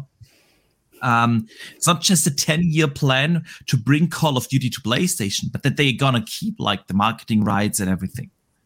So, Dutch, can you say again what you said on Twitter, because I think you nailed it there.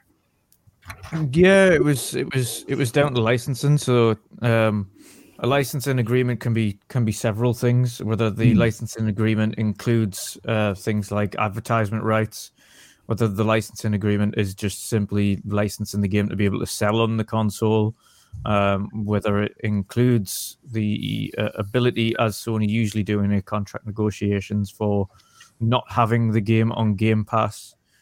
There's a lot of nuances in there, but I think 10 years is more than substantial enough. Personally, I think it will just be 10-year guarantee to keep the game on the console. I think Xbox themselves and Microsoft themselves have stated on numerous occasions that we'll give you 10 years if there's a kind of still PlayStation around in a decade. Like, they don't potentially see PlayStation still being in the scene, but in 10 years, based on the current trajectory of what their kind of aims are. And the reason they're kind of going down that route primarily is because their focuses have primarily been and have always been console only. Now, yes, they've started to go into PC recently, but it is a very small drop in the hat in compared to the overall market. Microsoft's branching out significantly to every platform, and there's a reason for that. It's because they've mentioned themselves it is absolutely unsustainable to think that console gaming will keep this afloat going forward. Like, you have to be everywhere in order to make sure that gaming in general is sustainable for the company to invest in. And that's one of the major things. If the company's investing 70 billion into a publisher, or multiple publishers in this case, it's not just expected that consoles going to it's never, console gaming will never ever repay 70 billion. Never ever. No matter how much you try, it's never going to pay back that 70 billion. So it has to be everywhere. It's the overall game plan and longevity of it. So when Sony have mentioned previously that subscriptions are not sustainable, I agree. If it's solely console only, which is what PlayStation is, then no. So the subscription will definitely not be sustainable because you've only got one platform of that subscription. That's like having Netflix, but then only having it on a TV and not having it on mobile, not having it on laptops. Like it. That's why Mixer failed. Yeah. Unfortunately, and it is the case when you have a digital platform or some form of digital product, i.e., video games. The more places there are, the better it is that the better the chances that you're going to recoup your costs and make money. Now, the less places you have your service, whether that be games or subscriptions or films or music, whatever it is, the less places you have that, the less chance for growth you have. Microsoft's main aim, regardless of where their games are, is to have their games everywhere, whether that be through mobile, whether that be on your TV, whether that be on your smartwatch or your refrigerator or laptops or whatever it is that you can play a game on, they want it there. So when they've deadly serious in the past, but when they said we'd love to see Game Pass on competition platforms, but we doubt that will happen because they don't want that. They literally want their games everywhere, and Sony should strive for that. Nintendo should strive for that. But Nintendo have the upper hand over Sony in that their platforms historically have always been a mixture of both. They've been hybrid consoles, so they're both mobile and an actual physical living room console. So they don't have that issue, which has always been a positive for them, of course. But Sony have that problem. Sony have the problem that they only have one particular section. So Call of Duty only on their console, Microsoft are completely willing to do that because it doesn't affect them in the slightest. It's going to raise lots of money for Microsoft by keeping it on the platform. I think Sony's issue is the contractual terms here. They'll want obligations that it's not in Game Pass. Yeah. They'll want obligations that they get marketing rights. Yeah. And I can't see never going to happen. Yes, Microsoft will go to court over that. Yeah. I don't think Microsoft or Xbox will concede those. I think they'll say the concessions are that you've got the game for 10 years guaranteed. There is no requirement in the market or anywhere else. There is no jurisdiction in the world that would force us to not have this on a subscription or force us to use it as a marketing thing. I agree. So Dave, what do you think about this entire thing, the Activision Blizzard deal? I find myself listening to Dutch. I feel like you come to this conversation with obviously a lot more experience and just overall knowledge. So I find myself doing a leaning back and not a leaning forward. So the information keeps coming. Box, I think you said it like last week or the week before. It is the gift that keeps on giving. It gives us perspectives that we would not have if this acquisition were not taking place. These responses are chock full of good information, and it's what we're talking about here. So I know that there was different aspects of this I could touch on, like the geopolitical challenges potentially with China, which I think are baked in already. I don't think there's any new information there that we don't already know. There is the possibility of defining the market as cloud streaming, which I think is going away as opposed to becoming a stronger factor. The reason for that is Stadia is shutting down, Luna has layoffs, and Xbox has admitted itself that usership is low according to BD Sams. So if you are going to attempt to criticize this acquisition from the perspective of the market being cloud streaming, that argument has just become weaker over the course of the last 3 months, which brings it back to Call of Duty. And that brings it really back to what Dutch was talking about. And in a Seeking Alpha article I was looking at, just to kind of put in perspective, Sony is paying Activision Blizzard, I think 1.3 billion was part of their revenue for 2021 as I'm looking at the chart. Google and Apple both paid more than that. So, Microsoft, I feel like I understand Sony is such a large part of this, but I feel like in the conference rooms at Microsoft, they're not so concerned with Sony. And I think that's why they're willing to provide a 10-year guarantee for COD. Yeah. I think they're more concerned with Apple and Google. Mm-hmm. And this deal enables them to potentially push further into mobile, which, to Dutch's point, gets their games in front of more people, which increases their potential revenue from a $70 billion transaction.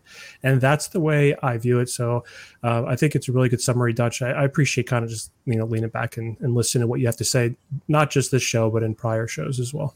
So anybody doesn't follow Dutch, follow him on Twitter, would you? Indeed. Fact. Indeed. If anyone doesn't follow any of these gentlemen, should definitely do that. And you find all your links are in the description. So just click in the description of the show note and you will find those gentlemen on Twitter to hit them up and chat about gaming with them. And they are always a fun bunch of folks to talk to. So I can highly recommend to follow them. Peter, Retri, do you guys have anything to add on this? Just a little bit. I agree with what everyone else said. I think Microsoft was always prepared to go to 10 years. I don't think that's like this to them. I don't even think they care at all. As someone who's negotiated not stuff like this and this like high regard, but I've been in the union and we've done negotiations. You always start low. So 3 years was their low ball. They expected to go beyond that. So it's no biggie. They really want mobile. You see Phil has been saying the word duopoly a lot lately. All of a sudden, he is absolutely planting the seed for regulators to go after Apple and Google. It's coming. They want to get in there without having to pay the Apple and Google tax. It's ridiculous. Windows is wide open. So there is a history of Microsoft doing the right thing for third parties to get into their ecosystem and make money, where Apple and Google, exact opposite. So hopefully this shines a light on them and Microsoft can step in, because that's the real money anyways. That's what they care about. They don't care about COD. They care about King. Honestly, I think I said something similar a few weeks ago. I feel like Microsoft intentionally wants the conversation around Call of Duty because 100%. They know exactly. Look at this. Yeah, exactly. Like they make it real hard. No, we are not giving you anything Call of Duty exclusive. Okay, come on. 3 years, 5 years, 10 years. There you go. And then everyone is satisfied. But that's really not the main focus. So they're just using that as like, okay. Sleight of hand trick. Absolutely. Yeah, exactly. Especially Sony's eating right into it. Yeah. If I were Sony, I would have been going after cloud from the start. If I really wanted to kill this, that's where I would have went. Yeah. I don't understand them cloud and mobile. Going, doing this over COD. That was the wrong angle, in my opinion. Yeah. They chose to attack Game Pass and try to make multi-game subscriptions a separate market, and there's no argument for that. Yep. It's solely an alternative to the buy-to-play model, but it fits into the exact same games consumption market. Yeah, and I don't see FTC being an issue at all either. I just said this the other day on Boom's podcast. After you had the union, the largest union in the United States, go, we're in. It was over, like, for the FTC. Political-wise, no one's going to touch that. Like, the Democrats are not. All of a sudden, they all shut up. Do you notice that? All the politics. You're not hearing anything all of a sudden from Elizabeth Warren and Bernie and those guys. Nothing, not a peep, because the union said we're good with it. FTC will approve this easily. I agree. All right, Peter. Last word on this, and then we're gonna do our big giveaway today. Yes. Yeah, I won't go too much into it because it's everyone's covered so much. All I'd say is from the start, there was always going to be concessions. There's a reason why the second it was announced, Phil Spencer came out and said, I've had talks with Sony, we're going to do Call of Duty. It was always going to be a thing. 10 years is probably about as long as you'd ever hope for in the corporate world. I mean, 10 years is a lifetime. Who knows what the market's going to be like in 10 years? Yeah, absolutely. So that's huge. And I think it's a sign they want to just get it done. They don't want to have to really go in front of a judge with this. It's going to cost more money. It's going to take more time. From Sony's point of view, end of the day, whether I think that their arguments have been weak, but end of the day, his job is to his shareholders. So I think they smelt some blood in the water on this. They realised that a couple of the jurisdictions in the world kind of were listening to them. So they thought, okay, we've got a receptive audience here, so we're gonna go for this because why not? If they can make it more difficult, if they can squeeze more out of it for them, then they're going to do that because his job is to his shareholders and to make sure that they're sort of financially protected as best they can. I think it will go through. I've got nothing to base it on. I've not got any insight into the corporate world. That's purely a gut feeling. I think it will go through. I think there's going to be concessions. I think there always was going to be concessions. I do think that Microsoft have maybe hit a few more roadblocks than they anticipated. Some of their messaging that they've come out with over the last few months, like with Satya Nadella coming out and saying let's have competition, and with the website, the web page they announced how this was good. I think some of that does point to the fact that they kind of maybe have come up against a bit more of okay, this maybe isn't going to be as smooth as we thought. So let's get in front of this. And the 10-year thing is they're maintaining their sort of white knight image, to use one of Hoag's expressions. It makes them look great. Oh, it's about core duties. Well, here we are. Take the longest deal that any business would ever realistically give. 10 years. Here we are. They were never going to take it off PlayStation anyway. So I don't think they're giving anything away. But it looks good from a regulatory point of view. And also, if Sony's made it all about COD, if they then refuse that, then you might get the regulators thinking, well, hang about, are you playing us? Was this always about COD, or was this about something else, sort of thing? So I think, again, I've got no logic, I've got no insight to back this up. I think Sony's potentially playing a bit of a dangerous game, because if you push so far and then your bluff is called and then you're still asking for something else, something more, could it get to the point where the regulators sort of realise that they've been played a little bit? I don't know how this world works enough to answer that question myself. It's definitely something for someone like a Hoag or someone who's worked with these regulatory bodies to answer. But it's gone from being exciting to I kind of want it to be done now. Yeah, absolutely. Sure. I think a lot of people do, me included. We get into that point. I don't play COD. I don't care. Yeah, that's basically the only thing that console gamers will get. Yeah, like everyone. Yeah.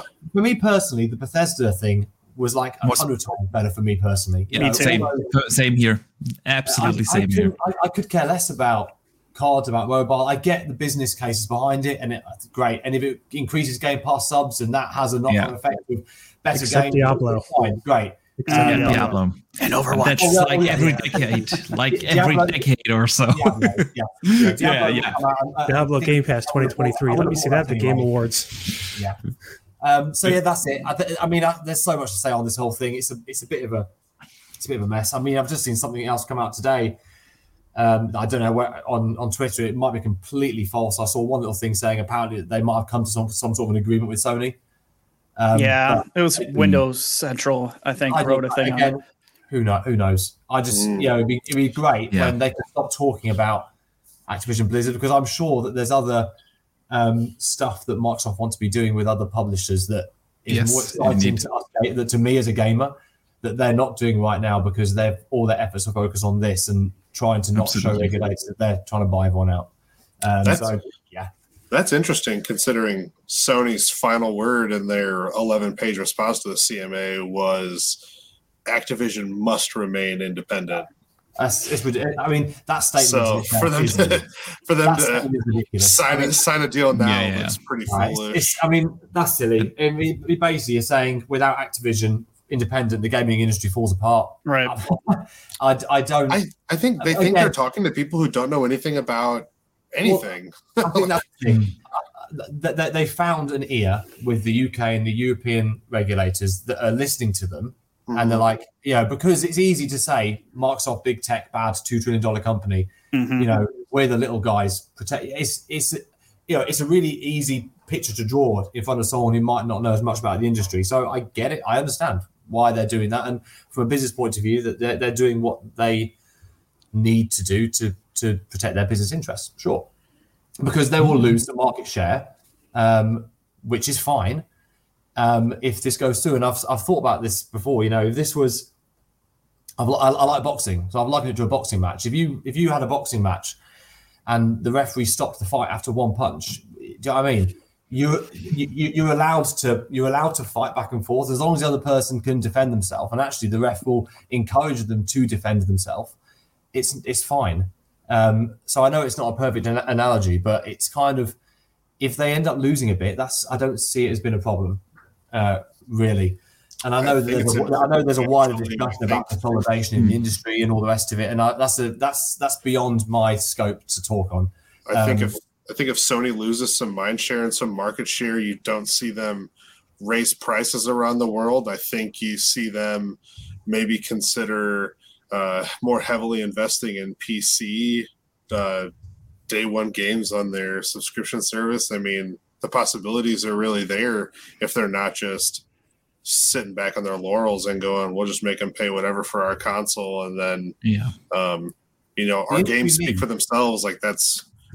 Hopefully, like they try to lure people in by offering the better value, not just more expensive games. We need a strong Microsoft, a strong Sony, a strong. You need all these companies to be strong. The industry is better for it. Absolutely.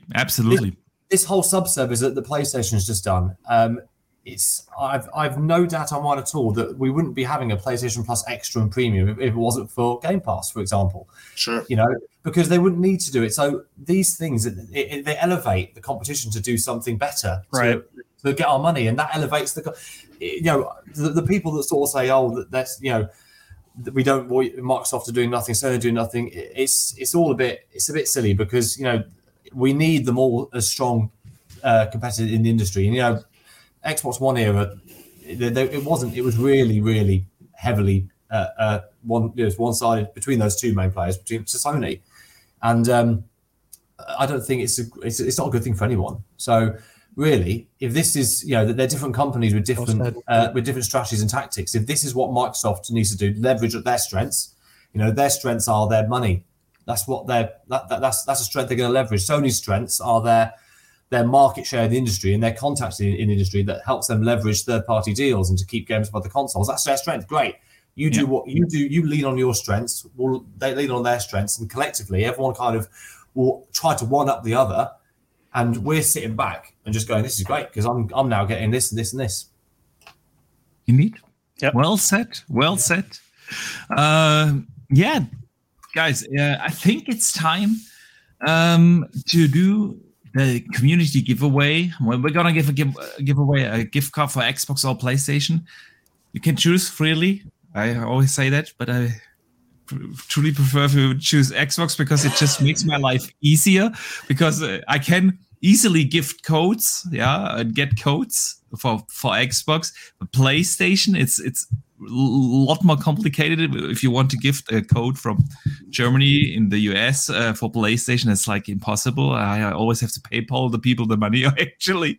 But you are still free to choose, of course. So how we do giveaways on this show. We have this week the hashtag community. So type into the chat hashtag community, no capital letters, all small letters, no capitals. And I'm just gonna share while you guys do that. I will share the giveaway tool. Where is it? There it is. So let me see. There you can see it. Hashtag community. Type that in the chat, gentlemen. And And we will give away a $25 or euro gift card for Xbox or PlayStation. Hashtag community, no capital letters. Just type it in. We leave that on for a second and move into the final topic of the show before we go to the community questions. But hey, Dave Ramos sends in the super chat to support the giveaways, which is awesome, even though he's on the panel. Dude. He says, wow. Yeah, that's commitment, gentlemen. Hi, Dave. On this community special, big shout out to the community and the continued support. It's awesome to see. And a big thank you, you folk rock. Absolutely, I couldn't agree more. The community is absolutely fantastic. So, Cepho, I don't know what hashtag that is that you'd put into the chat, but that won't be. With that, you won't be able to participate. So, hashtag community in the chat. Gentlemen, the Game Awards are around the corner, and we're not going to talk about the predictions for which game's going to win or Elden Ring. Yeah, probably. But I think we all agree. We watch the Game Awards not for the awards, but for the trailers. So I want to know from you, gentlemen. Let's hear some names. What games will we see at the Game Awards? Hellblade 2. Oh, good Hellblade one. 2 is a good one. Yeah, I think that's a given. I'm kind of tired of seeing it, though. We've seen a lot. You know what I mean? Hellblade 2 in a release date. I think we get Hellblade 2 in a release date. Yeah, I could totally see that. That's what Dutch said. He said they're gonna do the hat trick, right? That's what she called it. Yeah. 100%. I think I'm saying avowed. Extended gameplay trailer, and we'll get a release date. Because it's been it's only been at the Game Awards, hasn't it? Hellblade 2. It's only shown at those shows. That's right. Yeah. Twice. Next release in the last year. Yeah, absolutely. I'm saying avowed. I think we'll see something on avowed. Avowed would be awesome. See a big black screen goes avowed. Yeah. 2024. And that's all it is, just avowed. 2024. I'm like, I'm stoked. 2023. I think we see nothing about Starfield at all. I don't think that game shows up in any way, shape, or form. I know. I'm going to go ahead and disagree there, buddy. I hear people say that we will get the release date there. I actually think we'll see nothing. I don't know. I'm probably completely wrong. Just I think it's gone dark. Apart from we've got the interviews and stuff, I don't think we see any more of the game at all until like at some point in Q1 next year, maybe even Q2, because I think it's coming out in holiday next year as well. To be fair, so this all hinges on the fact that I think we're still 11 months away from launch. Yeah. Who knows? Let's talk about a couple of possible third-party trailers in a second. Everyone, type in hashtag community to enter the giveaway. We only have like a handful of entries now, so chances are really high right now. So hashtag community in the chat. You will automatically enter the giveaway. So what third party game will we see? Star Wars Jedi Survivor. I think so too.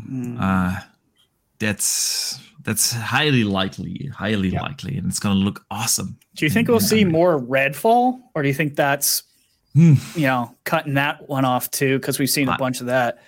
We might get a release date for that as well. Because I think I think that's a given. I hope not. Well, I'm sorry, what? Personally, I hope we don't. Mainly because we have seen a bit of it now. I don't want to see any more. Fine, but I don't want to see like another segment of gameplay again. Remember how much Deathloop we saw before that? It was constant, wasn't it? So I agree with you, Dutch. I think we've seen enough of Redfall to know what it's about. I know I think I'm gonna love it. I know what it's about. I think if they do show it, just give a release date and a quick 1 minute and a release date. Looks great. People are excited for it. Just wasn't coming. I'd like to see more Diablo, and I can say that because they're not under us yet. But we'll see. Diablo with a release date. I think so. I think that's very possible. That's yeah, absolutely. We're gonna continue that in a second, but let's do the giveaway. Let's do the drawing and see who is the lucky winner today. Last chance, guys. Hashtag community in the chat will enter you. I'm gonna do a countdown like 5. We have to always prepare for a little delay in between what we do here in the software and what is on YouTube. So 5, 4. 3, 2, 1. Let's collect and see 11 entries. So who's the lucky winner today? Who is the lucky winner today of a $25? Casual K. Congratulations, man. Congratulations. Hello, shades, man. Those are nice. Yeah, indeed. Do me a favor and hit me up. Hit me up on Twitter or YouTube or somewhere on Xbox, PlayStation, whatever, and let me know what you want, Xbox or PlayStation code, and where you live. That's also I don't need your address. I'm not gonna mail it to you. I need to know the country. I need to know the country you live in. Yeah. So congratulations, man. Congrats, man. Yeah. Let me know where for what platform and which country you want the code. So, yeah, guys. What else could we see at the Game Awards? I always struggle with this because Keely loves his world premieres. Yeah, let me throw in something. What about Dragon Age? I don't That's think so. a good idea. Oh, shoot. I mean, we saw a Mass Effect 4 trailer. That's not coming out anytime soon. Exactly. Are we talking, I guess, just a CGI cinematic maybe or something like that? Actually, EA has said earlier this year that they want to show the game with gameplay reveal this year. Really? So, well, then, in that case, then if they said that, then it kind of has to be the Game Awards, doesn't it? it has to be the Game Awards, right? If they want to get a big audience, then it kind of has to be there. So I hadn't thought about that. That's a good one. FromSoft has announced that they're really close to finishing up their next game on a different team than Elden Ring, obviously, but I feel like they've got a good relationship with Jeff and the Game Awards after Elden Ring and stuff, so maybe we see that there. That'd be great. Do you think we see Spider-Man 2? Do you think Sony have got presence there? Do you think we see one of their big games coming up? Yeah, That's a good question. I think they should. Like, what is there that's supposed to come out next year from Sony? And they had an amazing year this year, obviously, but maybe Spider-Man. Yeah, so I'd love to see them have something under there. I wouldn't be surprised about Spider-Man. I wonder whether we'll see the Last of Us factions, something to do with that as well. I wanted to mention that, I reckon we'll see that. Final Fantasy 16, I think we'll probably see something of. Yeah. From the Sony side. And I would like to see something. That has been, by the way, Final Fantasy 16 has been rated this week in. Let me check. In Brazil. Yeah. It got an age 16 restriction in Brazil, so it's been rated there. And that put up the speculation it might be releasing sooner than we think. Yeah. Maybe I would like Wolverine, something on it. Sorry, what were you saying? No, after you, please. I was saying maybe Wolverine because Sony doesn't play by the Microsoft playbook where it's 12 months out. They'll do it. They don't care if it's 5 years out. So I wouldn't be surprised if they're kind of doing like a 1-2 punch with, Marvel and superheroes. If they show Wolverine, I think it has to be gameplay next. And I do wonder whether Insomniac would, because I think Spider-Man 2 is before Wolverine. Yeah. I wonder if they'd have gameplay ready for that as well as Spider-Man 2. See, I wasn't thinking gameplay at all. I would think another cinematic just to shove it down your face. I'm not sure they'd do another. They might do. I think they've done cinematic once. I think the next time we see Wolverine, it's something in engine. I hope so. I think it will look spectacular because Insomniac are kind of incredible. They don't miss.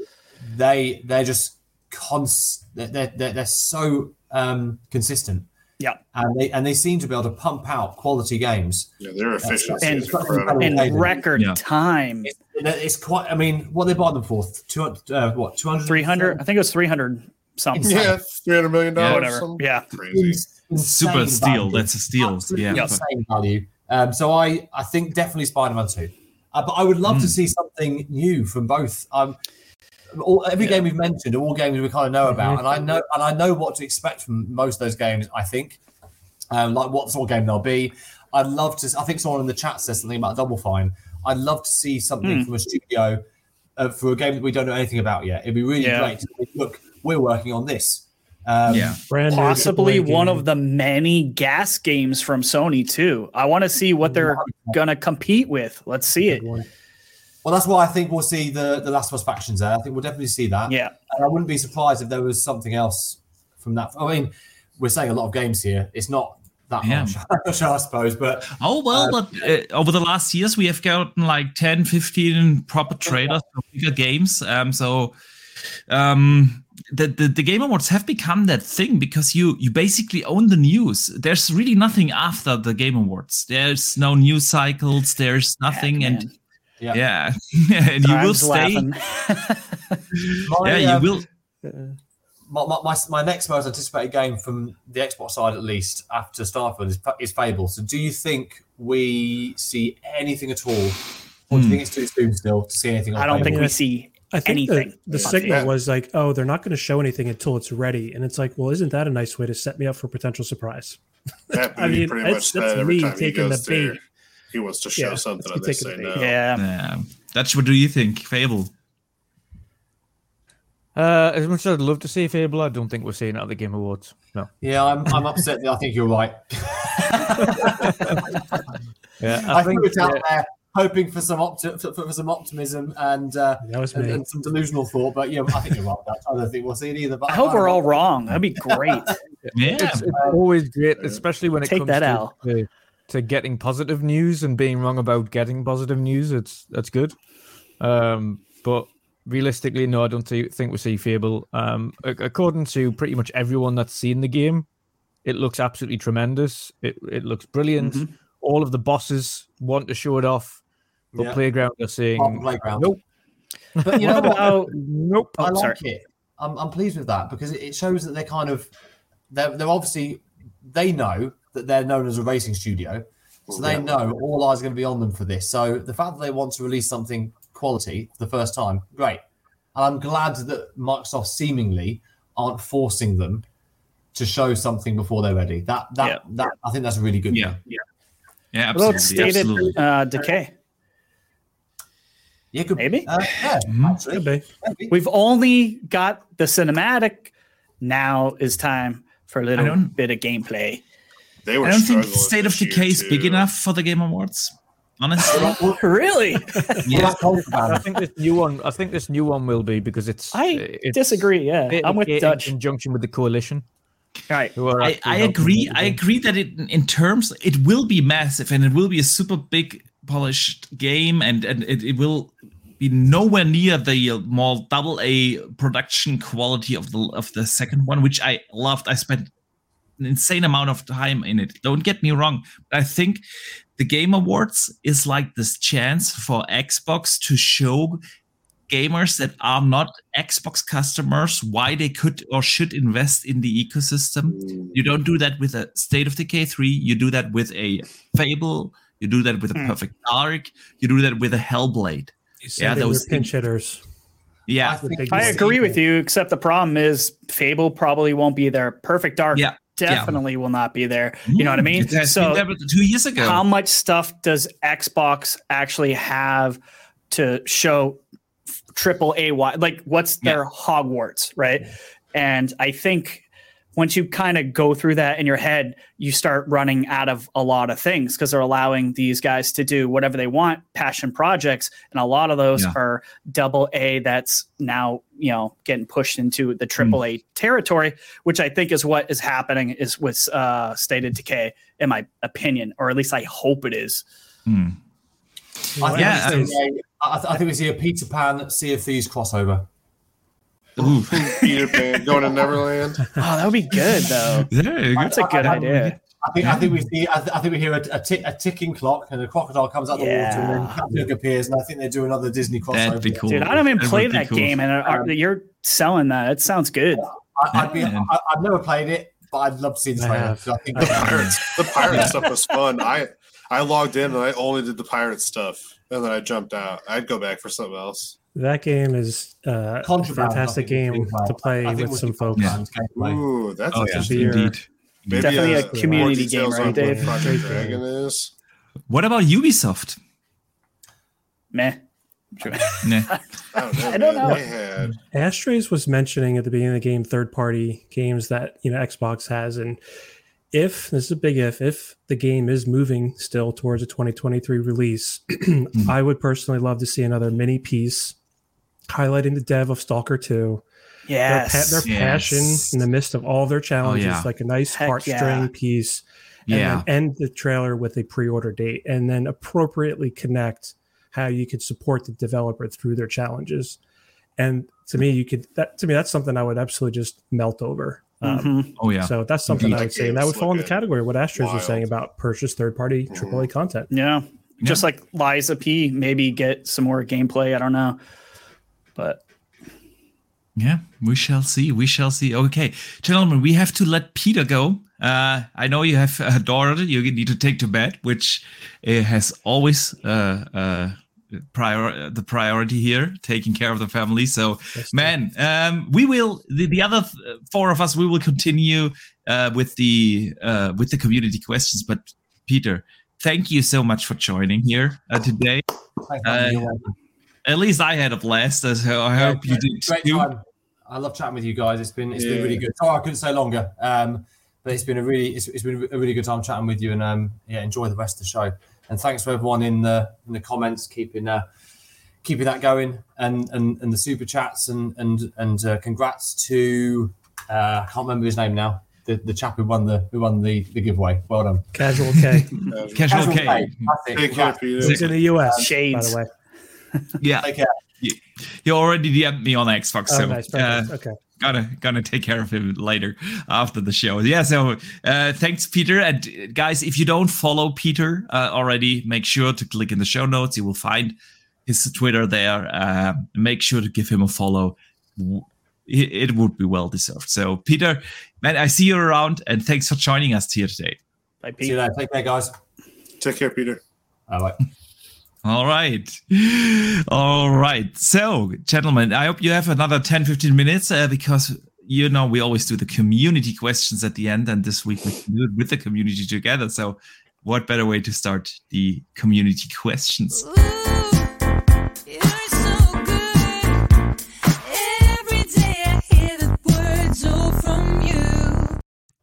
I like that. It has some groove to it, right? Yeah. Absolutely. So today, actually, we had a couple of community questions that we already answered. Yeah. So we already talked about the question that Garcia wrote in. Do you think Xbox will show anything new at the Game Awards? And what are our predictions? We covered that. And we have another question here coming in from True Iron Leg. Do you think Microsoft will revive old mobile games such as Battle Nations and Trade Nations they got to shut down when King got bought up by ActiBliss? Yeah. I have no idea what he's talking about. I don't know those names either, but he does, and Microsoft probably knows exactly what he's talking about, and they're clearly going to be probably getting more acquisitions in the mobile space. So nothing would surprise me. Get some old IP that people like him love and bring it back. I could see it 100%. Yeah. I think it's important to note that the creative freedom really does stay at the front of what Xbox Studios and their now, umbrella setups have. So if there's somebody at those studios that's what they want to do, I think that's what they'll get to do. We've seen with Bleeding Edge and Pentiment and Grounded that Right. Xbox will greenlight pretty much anything and then give them the resources to finish it up. So I think that's what it comes down to. Yeah. I think they will definitely try to use King to grow the mobile space, not just continue what they already have, but to really grow the space. So, yeah, why not revive some old IPs? Although I have to say that we talked about it on your show yesterday. Xbox has not been the best in reviving their old IPs. Xbox has so many old IPs that they could bring back, and for some reason they just don't. Yep. Dude, Phil Spencer's going to be on his knees in front of Toys for Bob's doorway. Please make me a Banjo game. Yeah. Please. Banjo, man. Banjo. I would love, you know what? I would love to for Xbox to bring back Crimson Skies. Mm-hmm. I would That's a good one. love to see new Let one. him buy a Sobo and then. Yeah. Oh yeah, and let them do Crimson Skies. Man, that would be awesome. So C Money writes in on Twitter, and he asks, "What is your most anticipated game for 23? And if it's not announced to be a 23 game, what do you think are the chances of it will actually make it to 23?" All right, I'll go. Redfall. And only because I need a replacement for Left 4 Dead, like a good replacement for Left 4 Dead. We did just get Darktide for PC Game Pass, so that could be that game. But I don't know. I'm not even an Arcane fan, to be honest with you, but I'm really looking forward to Redfall, and I didn't want to say Starfield because everybody is going to say that. I'm also in the category of like, if everyone just says Starfield, it'd be like everyone just saying Elden Ring down the launch. Yeah, exactly. I want to be a little more creative. I want to think about it a little bit more. And, you know, Box, earlier I mentioned Avowed 2024, and you were like, Mr. Dave, it's 2023. And so if it does squeeze into 2023, I've played Bethesda titles before. Yeah, we all have. I would really want to see how is Avowed going to be handled different. And if that game squeezes into 2023, I'm going to be like, dang, not annoyed. What's the right word? Where you're like, oh man, I wish Like I had too more much? time off of work. Yeah. Like, I just like, I'm really sick this time. Yeah. Oh, that's So a Avowed. really good one. That's a really good one because I love Obsidian. I really do. I think their RPGs are super special. Their worlds are fantastic. Their writing is amazing. I think Pentiment just proved that. Yeah, that the writing of Obsidian, Josh Sawyer in particular, is incredible. And for them to have like a full AAA budget. The Unreal Engine 5 available, lots of know-how share across the studios, and then they can tackle a high fantasy RPG, which is the best setting for an RPG in my opinion. Dave, that's a good one. That's definitely a good one. Estrace, what do you say? We're looking at 2023 most anticipated. Yeah. Ooh. I think right now it might be. I think I'm going to go. I apologize if I missed it. Anything specific, publisher wise, or just anything? So you guys all said Xbox games.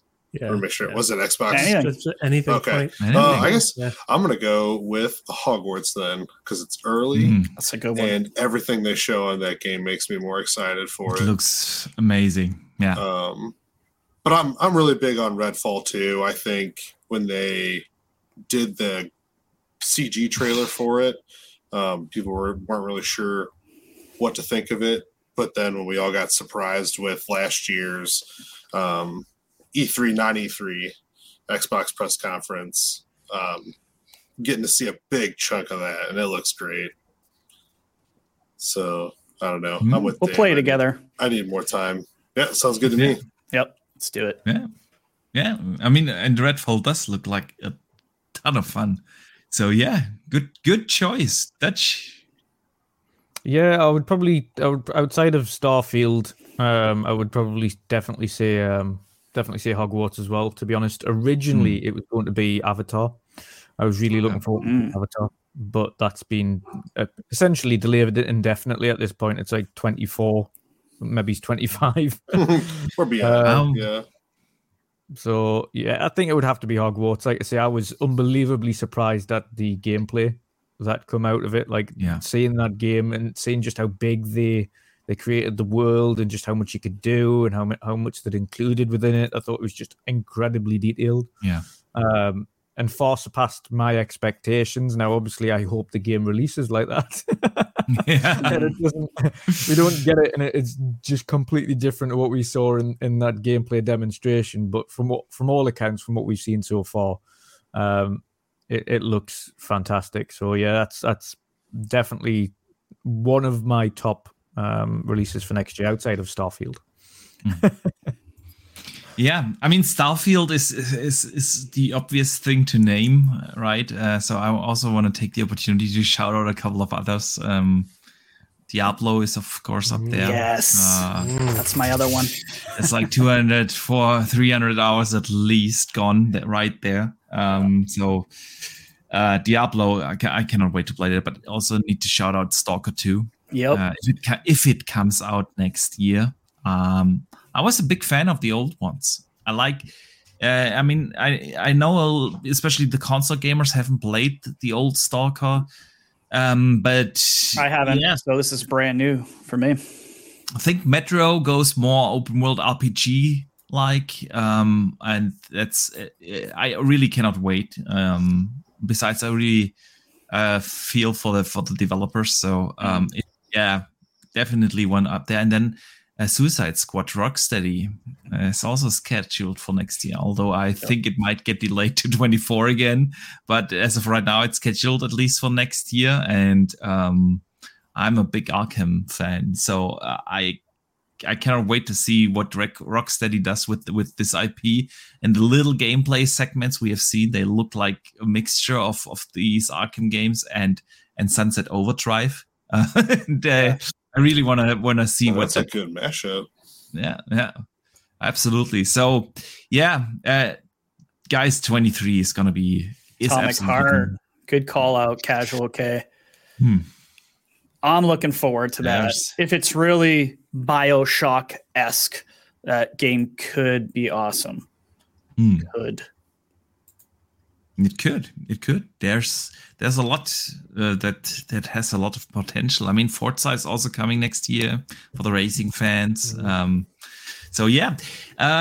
us bring the last question. I specifically saved that as the last question, coming from Hertog Win and C Money and Madman FYT and. Who else wrote that in? Hang on. By Fight, Sith Lord. What's your game of the year? Dutch and I, we are not going to answer that because we have a special show on Saturday. So I'm just going to pose this question to you guys. What's game of the year for you? 23 is almost over. I know Callisto is yet to come. High on Life is yet to come, right. But so far, where do you land with Game of the Year? I'm just gonna say it. Elden Ring. It's art design like I've never ever seen before. I felt like every area that I went into was like a brand new world, and I'm not a Souls guy. I just took a chance on this game. I'm like, everyone won't shut up about it. So I played it and I was hooked, like Skyrim hooked. So for me, nothing comes close. Nice. It's a good one. It was a great game. It's going to get a lot of accolades. Dave? For me, I mean, I just wanted to kind of platform for a minute. It's like between, Plague's Tale, Elden Ring, God of War, Ragnarok. Yeah. Gamers, especially PlayStation gamers, have had a banner year of just fantastic games. It doesn't even include Horizon and Stray, and they're all Game of the Year nominees. Like, that's wild. Undeniably a great game for those playing on PlayStation.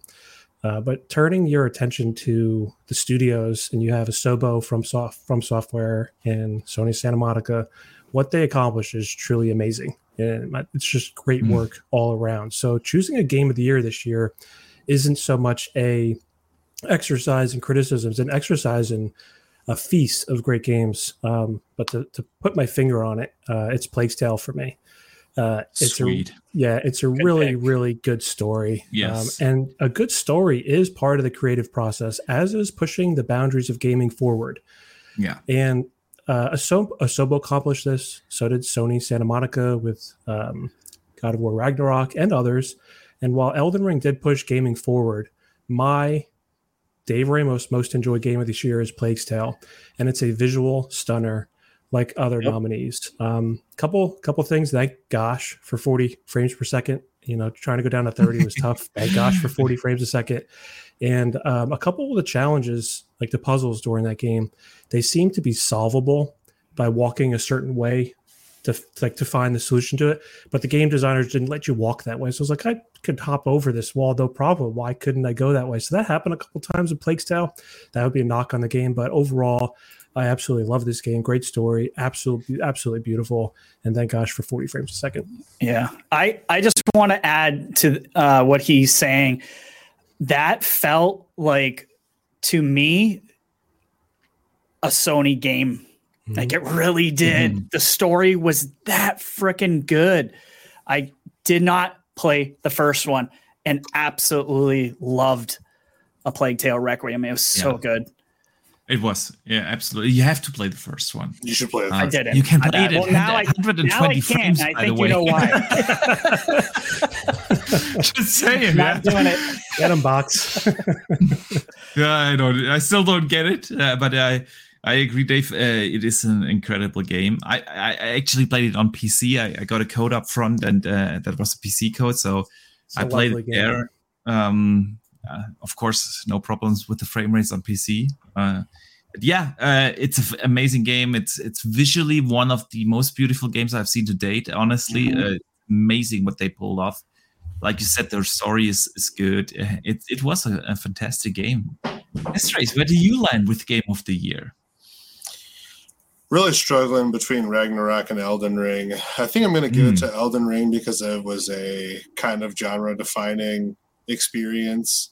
Kind of taking that Souls formula and making it into an open world that was because the like standard like From Software setup is they don't give you anything. So now they're in a giant open world and they still don't give you anything. So you can absolutely wander into stuff that is way overpowered for you and you're going to get smashed. But like the map was set up in such a way where you could, like wander towards stuff that looks like buildings, where you're walking through a valley and there's a little alcove where there's inevitably a cave that leads to a dungeon. Like just the amount of sheer content in that game was unbelievable. But Ragnarok has it in other facets that Elden Ring, doesn't have like a cohesive narrative. So, and I get it. Like, FromSoft games, they like to embed their lore into item descriptions and environmental things so that you can, take the time to piece that all together for yourself. But that's not everybody's bag. But I don't know, they're 1A and 1B for me. But if I have to pick one, I think I'm Elden Ring. There's a lot of Elden Ring in the chat too, and someone's mentioned the possibility of Elden Ring DLC. So there's a lot of support for Elden Ring, and I think that's very deserving. I think they're tied too, right? Like both at 9% right now from the thing that Jeff sent out. Have you seen that? It was like Elden Ring, I haven't Ragnarok, seen it, and then Sonic Frontiers. I think was from like the audience one or whatever. I'm talking about Keeley. Yeah, Keeley. Okay. I mean, the Elden Ring thing is obviously something. Elden Ring had a probably the biggest impact on gaming this year. So even though I little spoiler for Saturday, it's not going to be my game of the year. And not because I didn't like it, but I also thought it had a lot of issues that people just want to ignore for some reason. But still, the game was good. Definitely, I wouldn't be mad or anything, because I think it deserves it for the impact it had on gaming. Like, everyone was playing it for months, and even a lot of casuals played it, and it made a genre available to the masses that was very niche. Like Souls game were popular but niche, kind of, because of the difficulty and everything. But Elden Ring somehow overcame that and made it an absolute phenomenon this year. And so it would be well deserved. Dutch, we will have on Saturday. Sorry for advertising it again. The Game of the Year show, not just the Game of the Year show. We will do a proper recap of the entire year. So that's when we will give our thoughts on Game of the Year. So you have, of course, another few days to think about it. Hopefully finish one of the possible contenders for Game of the Year. So, Definitely. Absolutely. All right, gentlemen, let's wrap the show up. 2.5 hours of absolute awesome talk with you guys. I know 2.5 hours can be really long for someone who is particularly not as familiar with podcasting. So I appreciate you guys staying that long. I hope you had fun on the world of gaming. Always, man. Oh yeah, time flies. That's why we all came back. You notice? Yep. Everybody. 100% attendance. I feel very honored that you all wanted to come back. It was like, hey, Absolutely. You guys want to come back? They threw the signal out, and I said, hey, let's ask the band. And there was literally within an hour, everyone said absolutely, and I love that. I really appreciate it. So, guys, Retri, let's start with you. Where can people find you? For me, I would say check out Game Pass Daily on my Twitter. And if you go to my Twitter, you'll find the links to my TikTok as well as YouTube. And I post stuff every day that has to do with Game Pass. So if you want to stay up on that, follow me.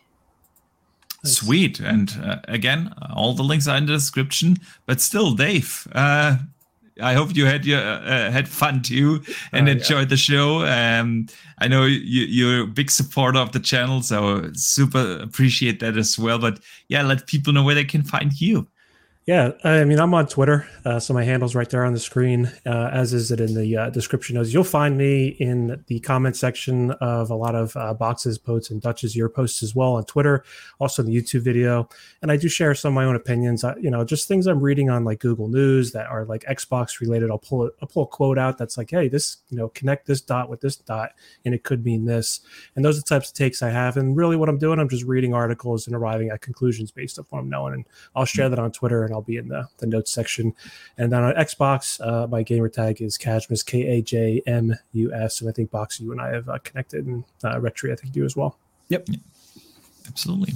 Awesome, man. And thanks for coming on. And Astrace, let people know where they can find you.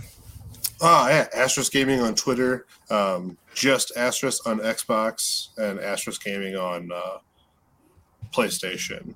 Astrace Gaming also on YouTube, but I'm not doing too much YouTube right now. I've taken a back seat on just trying to figure out what I want to do with that. I definitely want to do something, but I'm having trouble figuring it out. So more on that. It's really not easy sometimes to find your groove on YouTube, what works for you, what kind of content you want to make. I've been there for many years actually. I want to do something. But I wasn't sure what to do. So, man, if you want to talk about, hit me up in the DMs. Maybe we can figure something out. Well, I guess I sure will. And I can tell a funny story here real quick. Yeah. So my wife and I went to Disney World here just, I don't know, I guess about a month ago now. And at Epcot in Florida, it's one of the Disney World theme parks. They have like an around the world, and one of those is Germany, but they have a food and wine festival, and on the menu was this long word that we didn't know how to say. And my wife was like, I just have no idea how to pronounce that. And I was like, luckily, I know a German guy. And so I sent him a DM with a picture of it. And he was like, I don't know how to tell you over text how to say that. And so he sent me a video with his beautiful face saying schnickendoodle. Schinkennudeln. Schinkennudeln. You're so close. I remember.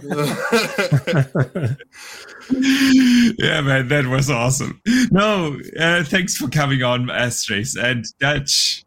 Obviously, people hopefully know you already, but in case they don't, where can people find you? Yes, you can find me absolutely everywhere at Wondering Dutch, of course. Obviously, our YouTube channel, which is the home of the Midweek Mix-Up podcast, every Wednesday, every second Sunday for the weekend edition, every Tuesday for Save Tuesday's Playcast. Of course, we're coming to the end of our shows for 2022 shortly, so we've got 2 more to go. We have episode 99, which is Sony's wrap-up, essentially, giving them a grilling, because we give Xbox a good grilling yesterday. No, yeah, we did. And then, of course, episode 100, obviously celebrating 100 episodes of Midweek Mix-Up, looking at the Game Awards as well. Thank you. Looking at the Game Awards as well, of course, because of that would have happened by that point, so we'll be able to discuss the announcements from that. Talking about our most anticipated for 2023, which may have some new titles in. And we do have a special guest joining us as well so far. Might have another one as well, but King David is joining us. Nice. Love his energy, man. He's so good. Yeah. He hit me up last night after Boom Show, and he's like, we need to hook up again. It's been a while. So I was like, well, 14th is free. Feel free to jump on for 100. He's like, yep, you bet. So he's going to be there. So that's going to be awesome. Of course, and then we have the monumentous week-long charity drive as well for 2 charities. And of course, details you can find on my Twitter. So that's everything. It's a pleasure, as always, with yourself, Boxy, on the world of gaming, and awesome to speak to all of you chaps, Dave, Astrius, Retri, and Peter, obviously, even though he's gone now. Pleasure podcasting with you all, and hope to see you all podcasting on different shows as well in the future. Absolutely. Nice. Yeah. Thanks for having us. Appreciate it. Oh, thanks again for coming on. It's been a blast. Again, also a big shout out to everyone in the chat, the community, not just for the support and the super chats, but of course, just for being here, chatting with us about gaming, having great laughs, having good conversations. Truly appreciate this community. Big congratulations again to Casual K for winning the giveaway. And on Saturday, we will have 2 other giveaways. So definitely make sure to tune in on Saturday, 2 p.m. Eastern, 8 p.m. Central Europe, or 7 p.m. UK time for a special episode with Lord Cognito, ACG, Ainsley Bowden, Wondering Dutch, and myself. Straight fire. Dang. That is straight fire. That is a cast, man. Wow. Yeah, that is a cast, man. I had to really take a cock by his word. So earlier this year, we had a chat. I said, like, dude, you have to come on the world of gaming, but he just started a new job, and it was all like difficult for him to guess. So he said, well, I'm taking a break guessing, and I said in February, March to him, like, dude, it's okay to take a break, but you cannot take a break for the year in review show, and he's a man of his word, and so he's gonna join us this Saturday, and I cannot wait. So yeah, guys, again, thanks for joining, everyone. Also thanks in the chat, thanks to the community, and yeah, I see you guys hopefully on Saturday, and don't forget to game on.